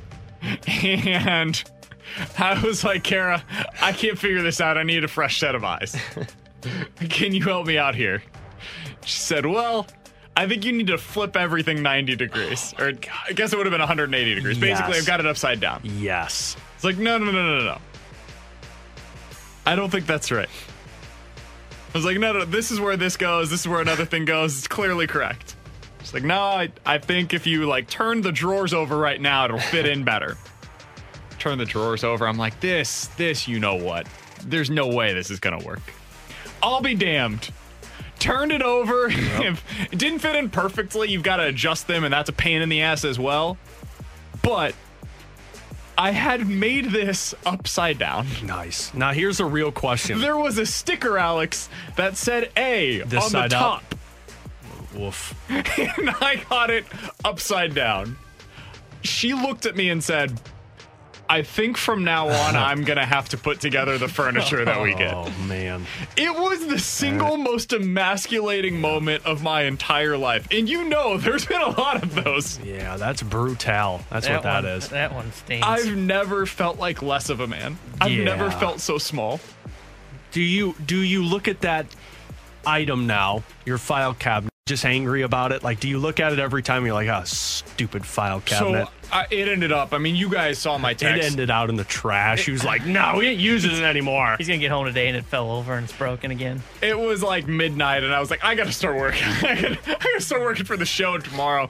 So I haven't even adjusted all of the drawers to where they can fit in correctly yet. There's still some adjustments that need to be made. We're on day 2 of putting that thing together. It's a nightmare. Keith had every right to not let you use his grill. I second that. Okay, 65780 is the Air Comfort Service text line. I bet you I have some backup on this. Those instructions from IKEA and from whatever it is wherever it is that you get those things, they're a nightmare. The instructions, an absolute nightmare. The instructions are bogus, especially when they come from, especially when they come and they're just solely pictures. And you have to decide, is this screw going in this way? Is this up or is this down? And it doesn't, there was one step, Alex, it was a 5-step thing. Everything was happening at the same time, right? You're making this worse for you, man. Well, I should clarify. It was probably 50 steps, but it only put the pictures in 5 steps. They made it seem like it was Correct. a 5-step thing, yeah. And so on one of the steps, it shows everything happening at one time. But you can't put it all together at one time because there's stuff that has to happen first. And so you end up, okay, I'm going to unscrew this now. It was an absolute Someone disaster. said even more emasculating than being found behind a bed curtain closet in college like an elementary school kid playing hide and seek. Correct. This was worse.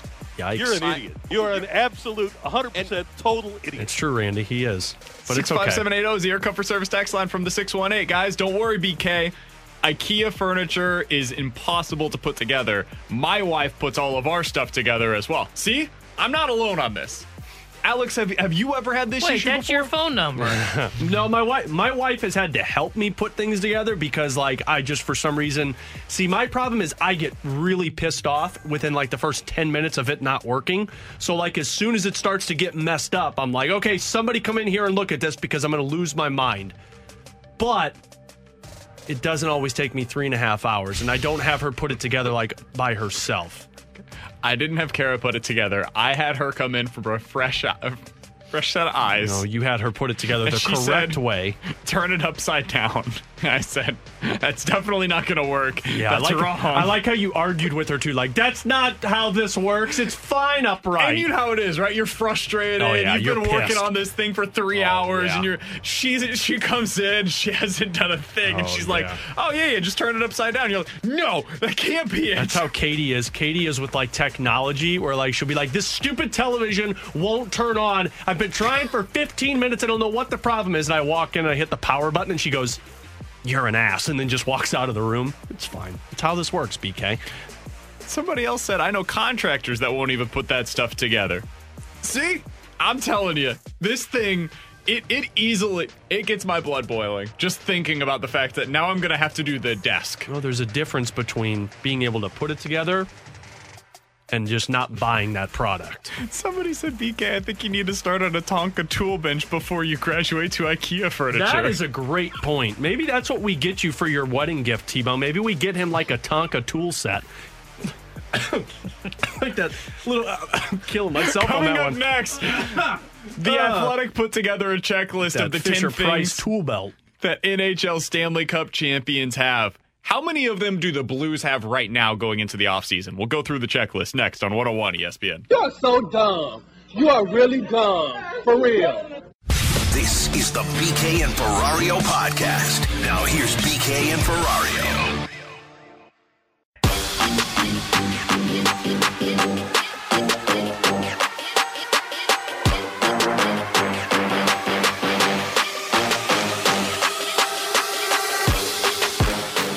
He's Alex Ferrario, and that's Tanner Hendrickson. I'm Brandon Kiley. The Athletic put together a very interesting piece the other day on the 10 things that a Stanley Cup champion needs to have.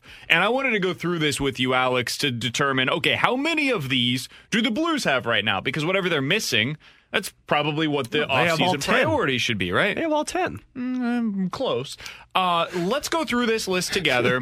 And we can determine what they have and what they're still missing for this offseason. The first thing on the list, they need an elite top-line center that's among the very best players in the world. We can all agree they have that, right? I think With so. Ryan O'Reilly? I think some people could make an argument that they don't because, like, when you think elite number one centers, you think Connor McDavid, Nathan McKinnon, Sidney Crosby, Nicholas Backstrom. But look, Ryan O'Reilly's elite in a different way. Ryan O'Reilly is a guy who still produces points, point-per-game player, but he also is one of the best defensive centermen in the game, a Selke Trophy winner, a Conn Smythe winner, and the MVP in the playoffs. So, yeah, I would consider Ryan O'Reilly an elite first-line centerman. So here's the question. This is the second one for you. Do they have an elite top-line winger to support that elite center? I think that David Perron is outstanding. Would you consider him, and this is going back to the old Joe Flacco conversation, right? Is he truly elite? When they won the Cup, I think you could make the case that a guy like Vladimir Tarasenko is that guy, right? He is the elite winger that you needed. Hell, at the time, Jaden Schwartz was playing like an elite-level winger. Is David Perron that guy? Or is that probably one of the first things that we need to target? I think he is, but I would say from a national perspective, he's not. I mean, how can you argue with a guy who's a point-per-game player this season? Last year, he had 60 points in 71 games. If you play a full season, maybe he's looking at closer to a point-per-game player. And then in the 18-19 season, I mean, without the injuries, he had 46 of 57 games. So, I mean, every year he's given you 50-plus points. Is that elite? I think from a national perspective, no. But I'd say he's right under that tier of elite. So, yeah, I would say that's something that you have to target, which makes an awful lot of sense of what we've been talking about, finding an elite left winger to play with Ryan O'Reilly and Perron. So let's say he is. The next one is where I think that they fall short. The next checklist item that they need to have to win a Stanley Cup, according to The Athletic, 2 other top-line wingers on the top 2 lines. They don't have that. If they do have that elite level winger, if you want to consider David Perron to be that, they're missing 2 other guys that you would consider to be top line wingers that can be on their roster. See, I would flip that, and I would say you have the top line wingers to play on the 2 lines. You don't have the elite winger. Because I think Perron and Kyrou or Perron and Tarasenko, those are top wingers to play. And I don't think anybody could argue that. Those are top 6 guys. Even if one of those 3 is playing on the 3rd line, that's a steal for you for how good those players are in their prime. So I would say you have those. You don't have that top elite winger. That's how I would frame it as well. I think you're missing the guy you're missing the Gabriel Landeskog, frankly. The guy that is a legitimately like top flight left winger. Next thing that you need, a top line center to play behind your elite center. I think they have that in Braden Shen. I think they do too, and I think you have to go into next season with the clear understanding that Braden Shen is your number 2 centerman. Because when he is the centerman and when you give him proper line mates, he produces. When you try and jam the square peg into a round hole as him as a winger, or you put him on a third line, or you don't give him the proper wingers, he doesn't produce. He's a second line center for you. 2 more top 6 forwards for depth in the middle 6. This is where I think you have one. If you considered whether it be Vladdy and Perron or Kyrou, those guys are top 6 wingers, in my opinion. You're missing one more because you would need 4 according to this formula. You'd need 4 legit top 6 forwards for depth. I think they're missing one of those guys. I think they have 1 out of 2, depending on who you counted for that first one. Yeah, because we've already said that. Perron, Kyrou, and Tarasenko, those are the wingers for you. You're missing that second line left winger. Now, Jaden Schwartz could fall into that category, but he's got to be at the right cost for you. But you need that elite left winger, and then you need another winger to play on the top 6. Those are the 2 biggest holes right now, so I would say they're in need of that for sure. So we're halfway through. Now we're getting to the defensive side of things. That was the forwards. Now it's on to the defense. Elite number 1 defenseman. Do the Blues have that? I don't think they have that. I hope Colton Parayko can get there, and I would like to see him as a healthy, full season number 1 defenseman because I do believe he can get there. But right now, I don't see you having an elite number 1 defenseman. Look at the elite guys around the National Hockey League that are in the playoffs right now. I mean, you just don't have a guy that matches to those caliber players. I agree. I do think they have this other one, though, if you don't consider Parayko to be a legitimately elite defenseman. A second number 1 defenseman to play behind him. I think Parayko fits into that. Like, if you had an elite level guy, I think Colton Parayko would fit as a quote-unquote number 1 defenseman. Yeah, I would too. The hope is he becomes that number 1 defenseman this year. I think he can turn into that elite number 1 defenseman, and I still believe you'd have that second number 1 defenseman behind him in Justin Falk. But for right now, Colton Parayko would be that second number 1 defenseman. I don't know who turns into that elite number 1 guy other than Colton Parayko. And then the next one up on this list of the Athletics 10 things that every Stanley Cup champion needs, a top pairing defenseman to help anchor a strong second pair with that other number 2. I think right now that would be Justin Falk or Torrey Krug. I would think it would be Torrey. If we look at it the way of Parayko as the number 2 guy and then someone to back him up would be Justin Falk. But for the way I'm viewing this, I'm viewing Parayko to get to that next level. Justin Falk would be that solid number 2 pairing, and I'd put Torrey Krug with him because he's a guy that if you take him out of the number 1 pairing, he's going to succeed for you. Another one is another top pairing caliber defenseman to be able to be on the third pairing. I think if the Blues go out there and acquire somebody this offseason, that's probably the role that they would fill, if I had to guess. I would say so. I think you have a couple of guys who can play that. Like, I think Nico Mikkola can be that for you this season. I think Marco Scandella can be that for you this season. But if you're going to go out there, I think Torrey Krug could be that if you could go out and find like a Jamie Alexiak, like I've been talking about, to match up with a Justin Falk or Colton Parayko.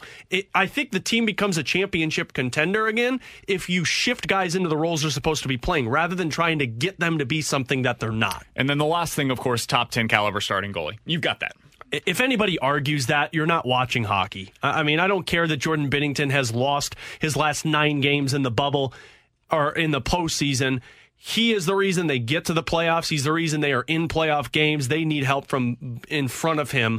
Right now, Jordan Binnington, without question, is a top 10 caliber starting goaltender. So the things that the Blues are missing right now that they could realistically acquire: a legitimate top-line left winger, another top 6 forward that you need to get, probably on the left side, and then another top-pairing caliber defenseman.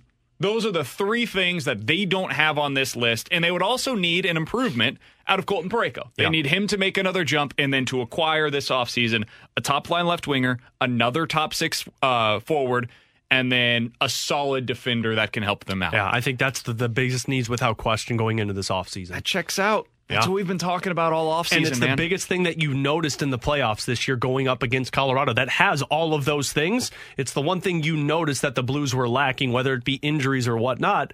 They need those commitments to take that next step. With Alex Ferrario and Tanner Hendrickson, I'm Brandon Kiley. It's 1:15, your time check, brought to you by Clarkson Jewelers, an officially licensed Rolex jeweler. Coming up next, we're going to talk to Neil Greenberg. He is with the Washington Post. He is up close to seeing what Max Scherzer's been like this year, what the Washington Nationals have done this year. Does he think the Nationals will realistically sell before the deadline? We'll ask Neil Greenberg next on 101 ESPN. This is the BK and Ferrario podcast. Now here's BK and Ferrario.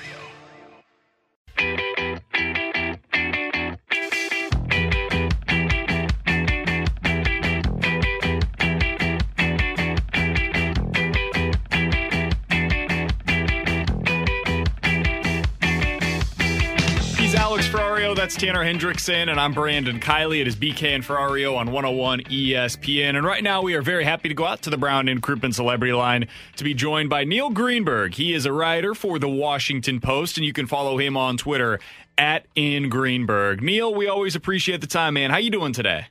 I'm doing great. How are you all doing? Doing all right. So we wanted to talk to somebody that is close to the Washington Nationals out there in D.C. because the Nationals are of interest, as you can probably imagine, Neil, for Cardinals fans right now who are hoping that they just crumble over the course of the next month and a half or so they start selling at the deadline.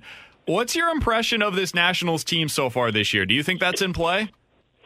Yeah, I mean, they're certainly underwhelming. And, anytime you have a situation where you're in last place, you have a low chance to winning the division, even though you had that before and ended up winning the World Series. But I think if we're looking at it again, they're not competitive in the East. They're not going to be competitive for a playoff spot.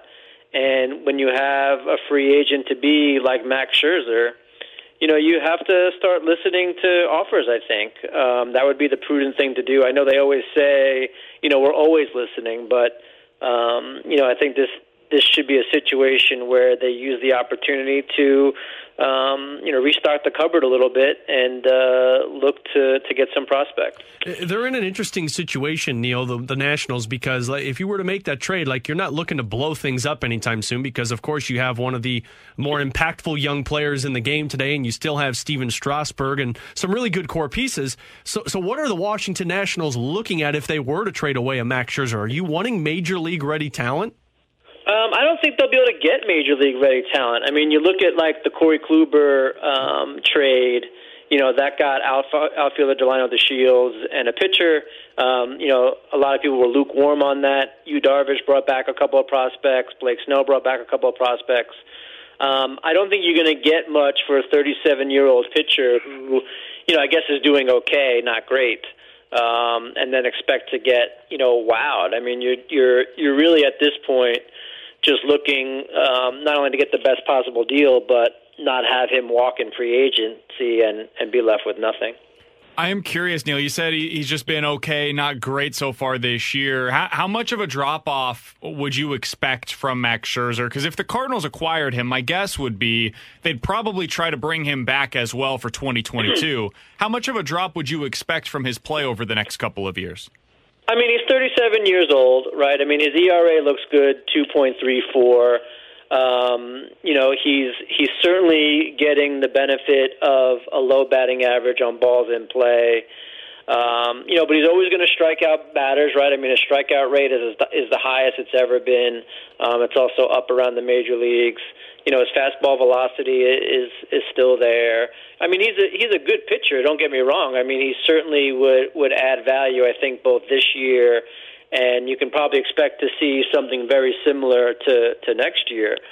But again, I mean, it's mostly because if you're the Nationals, look, you paid him a lot of money when he came here. You've gotten a lot of value from him in the terms of, Cy Youngs, and I think he could have been the MVP in some of those years, but also obviously the World Series. You've more than gotten your money's worth from his contract. I think now's the time to start to look to get something for that. And there's some other names too that are out there with the Washington Nationals that might be intriguing for other teams, Neil. And one that I know St. Louis fans have brought up is the closer in the bullpen for him, in Daniel Hudson. Is that another name that you could see the Nationals possibly looking to move come trade deadline time, or maybe before trade deadline? Yeah, I think you have to trade anybody that's going to be a free agent, especially premier starting players and someone like a closer. Closers, in my opinion, are made, not born. I mean, you can, if you have a good reliever, you can turn them into a closer. I don't think that the replaceability is that difficult, especially for a guy like Hudson that's pitching pretty well. I think that they certainly should entertain anything for any of their free agents. I mean, Scherzer, right? Hudson. You have Yan Gomez, who's really starting to perk up over the past couple of games. You have Joe Ross. I mean, these are players that are in the starting lineup or the starting rotation that would have value. Now, are you going to be getting top tier prospects? No, but again, at some point, it's just not losing them and not having some replacement assets in their wake. So I think it would be smart business to listen to offers on all those players. We're talking to Neil Greenberg here on 101 ESPN. Neil, I did want to change things over a little bit to another team in the National League East. You wrote recently about Francisco Lindor and his struggles this year and how it's kind of been more of a 3-year trend for him. In the offseason, I was leading the charge prior to this Nolan Arenado thing of the Cardinals going out there and acquiring Francisco Lindor. What's gone wrong for him? Why has this not gone as I would imagine the vast majority of Mets fans would have expected? Yeah, I mean, it's definitely perplexing. He appears to have peaked in 2018 by a number of different metrics. Probably the most alarming right now is that he's not getting a lot of hits on the sweet spot of the bat. So instead of driving the ball with power or getting these line drives, he's topping the ball, and it's leading to more ground balls, which convert more easily to outs. And that's really been the challenge here. I mean, he's making as many outs on batting balls in play than a pitcher would. And that's, if you're signing a guy to $300 million, you want him to be a little bit better hitter than, the collective pitchers in the league. So that's really what's been the big thing, because it's not like he's getting bad luck, bad bounces. He's not striking out more. Even if you credit him with, everything in terms of how hard he's hitting the ball and kind of the launch angle, he still would be, a subpar hitter. He'd be batting just .217 with a .347 slugging. So I mean, that's awful any way you slice it. So I don't know if it's mental. I don't know if it's a change in his swing pattern. What I do know is, even if you look at it, what he did last year, his batting profile is very similar to guys in their mid-30s. And you can say, yeah, sure, it's a 60-game sample or what have you, but anytime you go through a decent stretch of games, and let's face it, 60 games is a decent stretch, and you're 28 years old, but your batting profile is similar to guys who are in their low to mid-30s, that's concerning. And then you tack on this year where he's gotten off to a rough start. I think we're beyond the small sample size portion of the argument. I think that there's something fundamentally wrong with how he's approaching the plate. Neil, when you look at the measuring sticks right now in the National League, it's the Dodgers, it's the Padres, and I guess you could argue that it's the Giants right now with how they're playing. When you look at this NL East division, is there a team that's clear-cut that you feel can compete with those teams in the NL West, or is it just those guys and everyone else battling for that second tier? I think if the Mets are healthy, they probably can be a contender with the Dodgers and Padres. But again, that's a pretty big if. I mean, and they're actually fortunate to be in the situation that they're in with the injuries that they've had, and also, as we just talked about, the way Lindor has been playing. So I think that speaks to how competitive they can be. But like you said, I mean, we've always seen baseball as top heavy. The division races might be a little bit more in play than they have been in previous years, but by and large, we're looking at teams that are spending the money: Dodgers, Yankees, Padres, Mets. And those are probably going to be among your World Series contenders as we go through the season. Final thing I've got for you, Neil, and I know you're a hockey guy as well. What's been your biggest impression, your biggest takeaway so far from the 2021 postseason? I think the Colorado Avalanche are for real. You looked at them coming into the playoffs. They were one of the most dominant teams at even strength, both for goal scoring, but also after you adjust their shot volume and shot quality. They were the real deal. And, when you looked at it, it was, you really didn't know what to expect, being that, they really just played intra-divisional opponents. But that type of stuff tends to carry. You can carry that out of your division. If you're playing well at even strength, historically, that's been a recipe for success. So I think, the Colorado Avalanche, they were my pick to win before the playoffs started. They're looking like the real deal. He's Neil Greenberg. You can find his work over at the Washington Post, and make sure you follow him on Twitter as well, @InGreenberg. Neil, we always appreciate the time. Thanks so much for joining us today. Sounds great. Thanks for having me on. Absolutely. Neil Greenberg joining us here on 101 ESPN. I feel like there are two different ways to look at the Max Scherzer situation from the Nationals' perspective, right?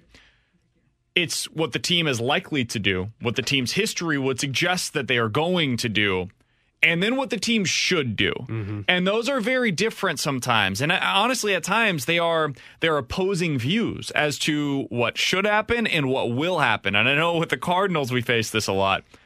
What should happen for the Nationals is what you just heard there from Neil Greenberg. They should trade all of their impending free agents to be able to recoup some assets for them. Because otherwise, they're going to have a few down years while they're having Juan Soto in his prime, while they've got Trey Turner in his prime. That's not what you want to do as an organization.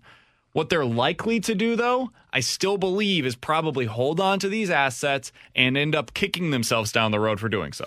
Yeah, it's also interesting to hear the Washington and the national perspective of Max Scherzer compared to what the narrative is here in St. Louis, right? Because everyone's saying trade for Max Scherzer. He's an elite talent. Get him. He'll change the team to a World Series contender. Whereas you kind of heard Neil talk about there, I mean, yeah, it's been declining a little bit for Max Scherzer. He's still an elite pitcher, but it's definitely not what he was when they won the World Series or when they originally signed him. So do you alter your expectations a little bit of Max Scherzer? Like, do you try and make an effort for a guy, but do you also look at it and say, he's also a 37-year-old pitcher, so maybe let's not give up the farm for him? If I told you could add another Jack Flaherty to your rotation, would you want to do it? Oh, my God. And would you see that as like a massive, massive addition to this team? Yeah. That's what Max Scherzer is at this point. 100% agree with you. Is he a Cy Young candidate every year? Maybe not. I don't think he's at that point in his career any longer. However, he's still outstanding. Mm-hmm. He misses a ton of bats. I mean, if you look at the strikeout rate that he has, he's top 5 percentile in baseball right now. That is something the Cardinals, frankly, do not have in their rotation. Yeah, and like it or not, and believe it or not, I should say, regardless of, you say you're going to compete every single day, it's hard to go out there and have that fire in the middle of a season when your team's underperforming rather than be on a team that you know has a serious opportunity to win a World Series. And you could say that the Nationals do because they've done it before, but it's not the same team. Whereas Scherzer on a team like the Cardinals that's competing for the top spot in the NL Central might be a little bit more fire under his belly. How many quarterbacks right now are in the top 10 players in the NFL? CBS Sports put together their list. We'll tell you what they had to say about that coming up next on 101 ESPN. This is the BK and Ferrario podcast. Now here's BK and Ferrario.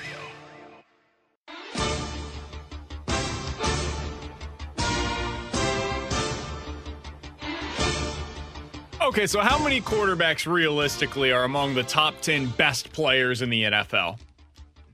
It's a question I'm always curious about because it's difficult to value a quarterback versus any other position, right? Those guys are just inherently more valuable because of the job that they do.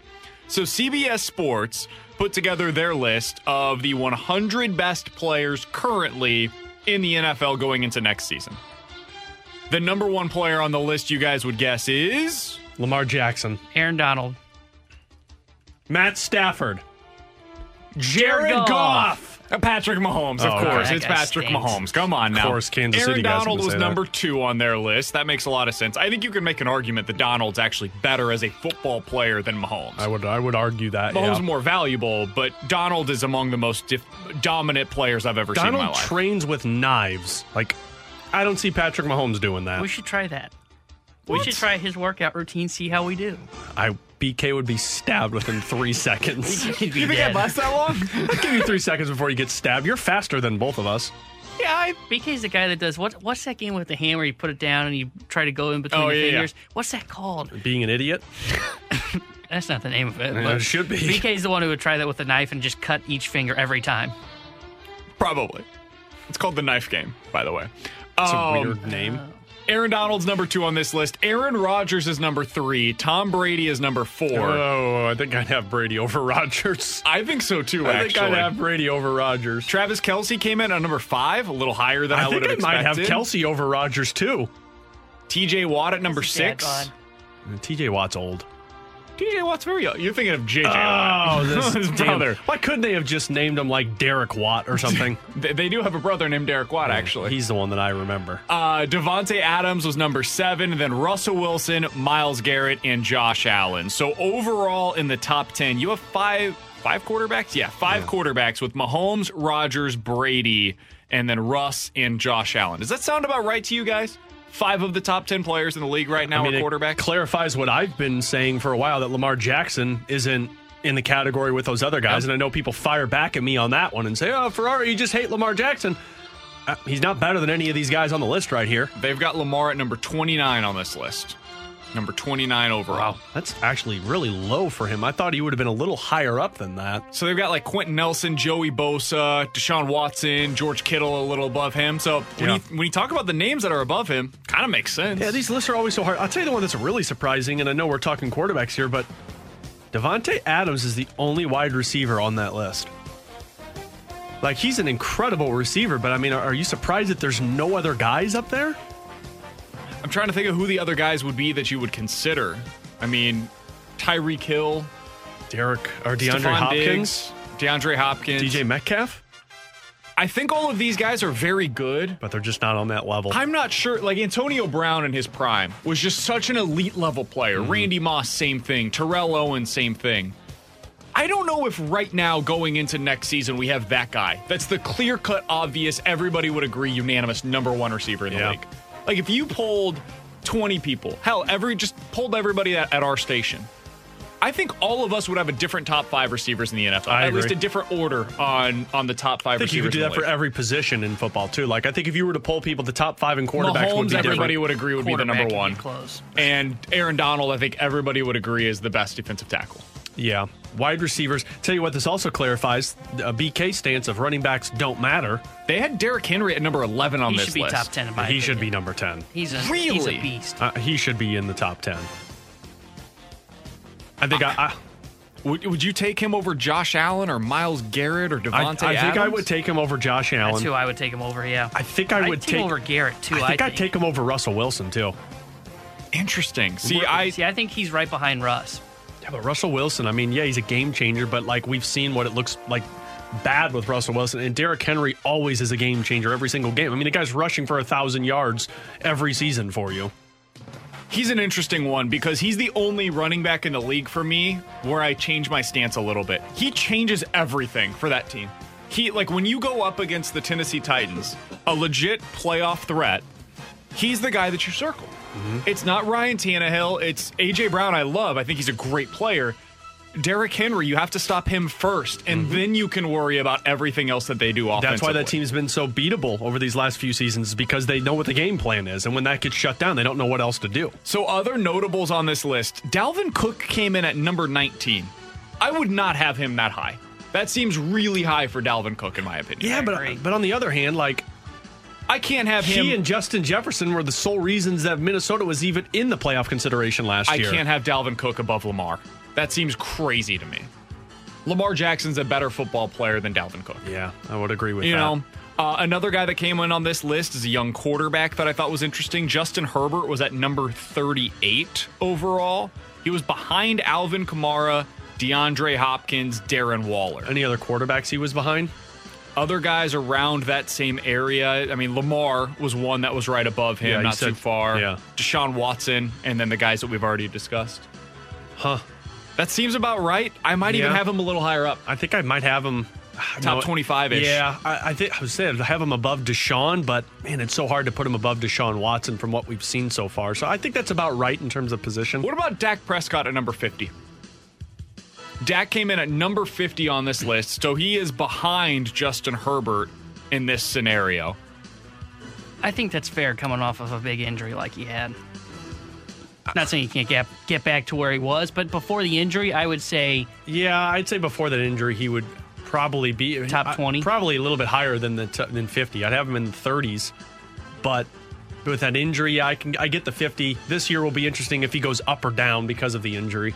So one other guy that I wanted to get your thoughts on, because I think going into last year, we probably would have had him at the least in the top 20, is Michael Thomas, the Saints wide receiver. Yeah. He was at number 55 on this list, which is a massive fall, and he had a disappointing year because of so many injuries that ended up ruining his season. He's a guy that even today I think I would consider to be a top 5 receiver in the league.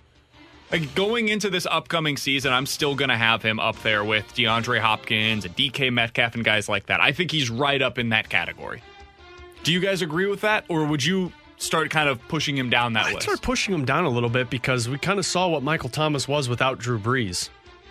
And I mean, it wasn't a great season.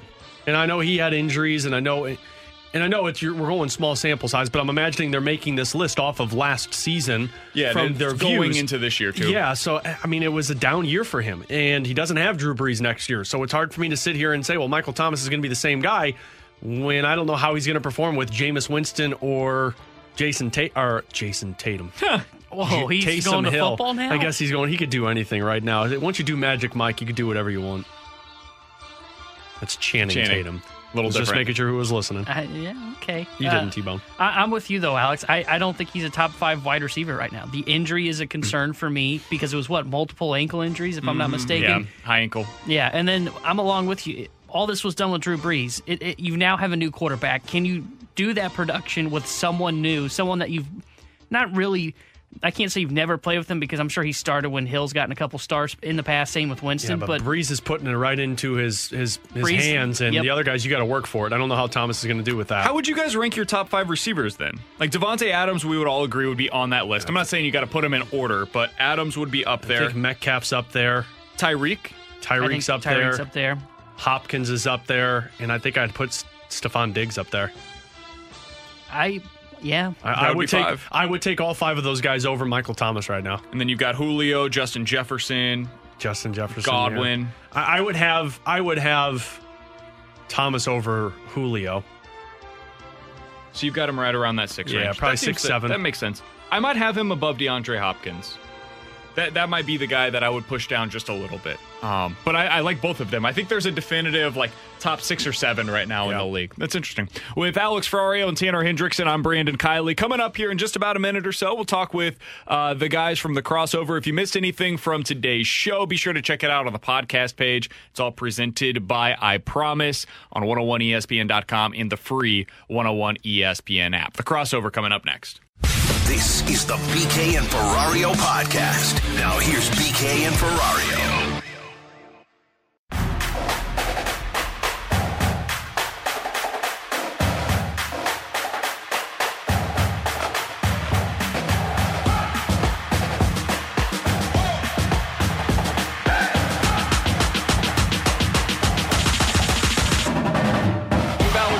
Tanner Hendrickson, I'm Brandon Kiley. Crossing things over with the Fast Lane. We've got Anthony Stalter in studio. So we are doing the Home Run Derby on Saturday night out at Car Shield Field. If you want to check out tickets, you can check them out at 101ESPN.com. Highly recommend none of you come. You shouldn't be there to watch me hit home runs. You can come right afterwards, though. It's good promotion. That's why you should come, so you can come watch BK and just... make these text lines even more enjoyable. Brandon Moss is going to be a part of that on the Cardinal side of things. He's not competing against us. Thank God. He's coming on with us tomorrow so that way he can give us some pointers because I have not swung a baseball bat in roughly 20 years. And I'm not exaggerating there. I literally don't remember the last time I swung a baseball bat. Did you do background check when you asked BK to fill in? This is awkward. I did not ask him to fill in. Oh, yeah. That's true. So he wouldn't have been your number one choice. Okay, who would have been Alex, no. So who would have been your number one choice? Both of you guys know this. When somebody asks me to play softball with their team, I say, I'm not very good. I want you to know that up front. Like, if you guys need somebody to fill in, I'm happy to do it. I'll come out, drink a few beers, hang out with you guys. I am not good at baseball, though, and I want you to know that up front. And Alex asked me a few months ago, hey, would you be interested in joining our team? But and he I got told those him out that, of his and he mouth. was I'm like, no. okay, never mind, we're good. I was like, I understand. I don't need guys to come have a good time. I need guys to come out and compete their asses off. Yeah, well said. Right? I'm self-aware on this, that I'm bad at baseball. But I normally don't get asked to help out with an event. And I'm happy to help out the station by going out there and being a warm body. But that's all I'm going to be. Yeah, see, this is a home run derby, though. I mean, it's not like we're asking you to play right field and just, hey, go stand out there. See, I could do that, though. Oh, man. I'd be fine defensively. You want me to go out there and play in the outfield? I can run a little bit. I'll be all right. No? I don't think he can catch. Okay. I'd be fine. Brandon, problem is he had the hitting a food processor fall out of his cabinet and hit him in the collarbone. That's a good point. That did happen. So I don't know if he could catch either. last week. It's been a while. You're a mess. I ran into the thermostat the other day. I have a bruise on my arm. Thing he ran into. He ran into a little box. Yeah, sometimes it gets tight. Yeah. Okay. I sit in the same spot. I was trying to avoid Danny Mac. I can understand it. Ended up bumping right into Listen, it. Brandon Moss used to put on some legendary batting practice sessions down at Busch Stadium. Yep. Him and Mark Reynolds. We've got a name in common. Nothing else, but a name. Well, again, maybe he'll give you some pointers. He can't share his talent with you, which I think is the biggest issue. Yeah. But you know what? Maybe something will click for you. I guess I'm a little disappointed. I know you got the new house and stuff like that, but I guess I'm a little disappointed that you have not even made it out to the batting cages. It's been a couple of weeks since you've known. He doesn't have a bat, Stultz. This man doesn't have a bat. What do you want me to do? And we're competing against the Riz Show. Like, we're helping you guys to beat the Riz Show. Helmet. I don't have anything. You don't need a helmet. It's a home run derby, man. Well, he was talking about going to the batting cage. You got to be careful. You never know where that thing's going. Okay. This is why he got hit by a food processor. I just got some inside information. Rumor has it they're going to have BK use a T-ball stand. Oh, that'd be great. I don't think you can hit it very far off a T-ball stand. I don't know if he can hit it very far if it's tossed to him. I don't know if I can hit it. Like, forget the very far part of this. Yeah, I gotta be honest. So you're kind of selling everybody, I think, to come out and watch you. That's what I'm saying. If you have disagreed with any or all of BK's opinions right here on 101 ESPN, good number of you. He might be the first person that gets booed at a promotional event for the station at a home run derby. Yeah, these are typically fun. Everybody's in a good mood. Drinks and eating and all that. See, the drinking part of it's what could be problematic. The sad part is, too, Jim Edmonds, Rick Ankiel. Oh, they're all going to be there. They're going to be there, and they're going to see this. That's fine. And it's going to be embarrassing when you strike out when it's on the tee. Oh, yeah. It's fine. Jim Edmonds, I heard him breaking down a swing last night. He's going to look at me and say, that guy doesn't know how to swing a bat. And I'm going to say, you are absolutely correct, Jim Edmonds. I haven't done it in 20 years. I'm kind of interested now. How you're saying it's bad. I'm kind of interested. How bad is it? I don't know. I haven't swung a bat in 20 years. I can't tell you. You ever seen the movie Benchwarmers? Pretty much that. No. Bad News Bears, but the beginning portion of it. Yeah, okay. Benchwarmers, John Heater and Rob Schneider and David Spade. John Heater walks up to the plate and actually faces the other way. I think that's what this will look like. You face the cage, right? Yeah. Okay. You face the audience. Okay, cool. Stultz, what's coming up today on the Fast Lane, man? It's going to be very If you interesting. need another person, I can find somebody. Okay, all right. Try and just hey, BK, come on out and have fun. It might be too late. I might be sick.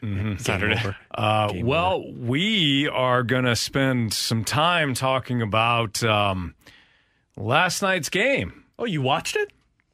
Yeah, part of it. The first inning. Do they provide bats on Saturday? Oh, boy. We'll get you a bat. Don't worry about it. All right. If you're worried about the bat, don't worry about the bat. Just find some sort of skill in the next 48 hours. From the 636, I bought tickets for me and my son. I didn't know BK was filling in. I'd like a refund.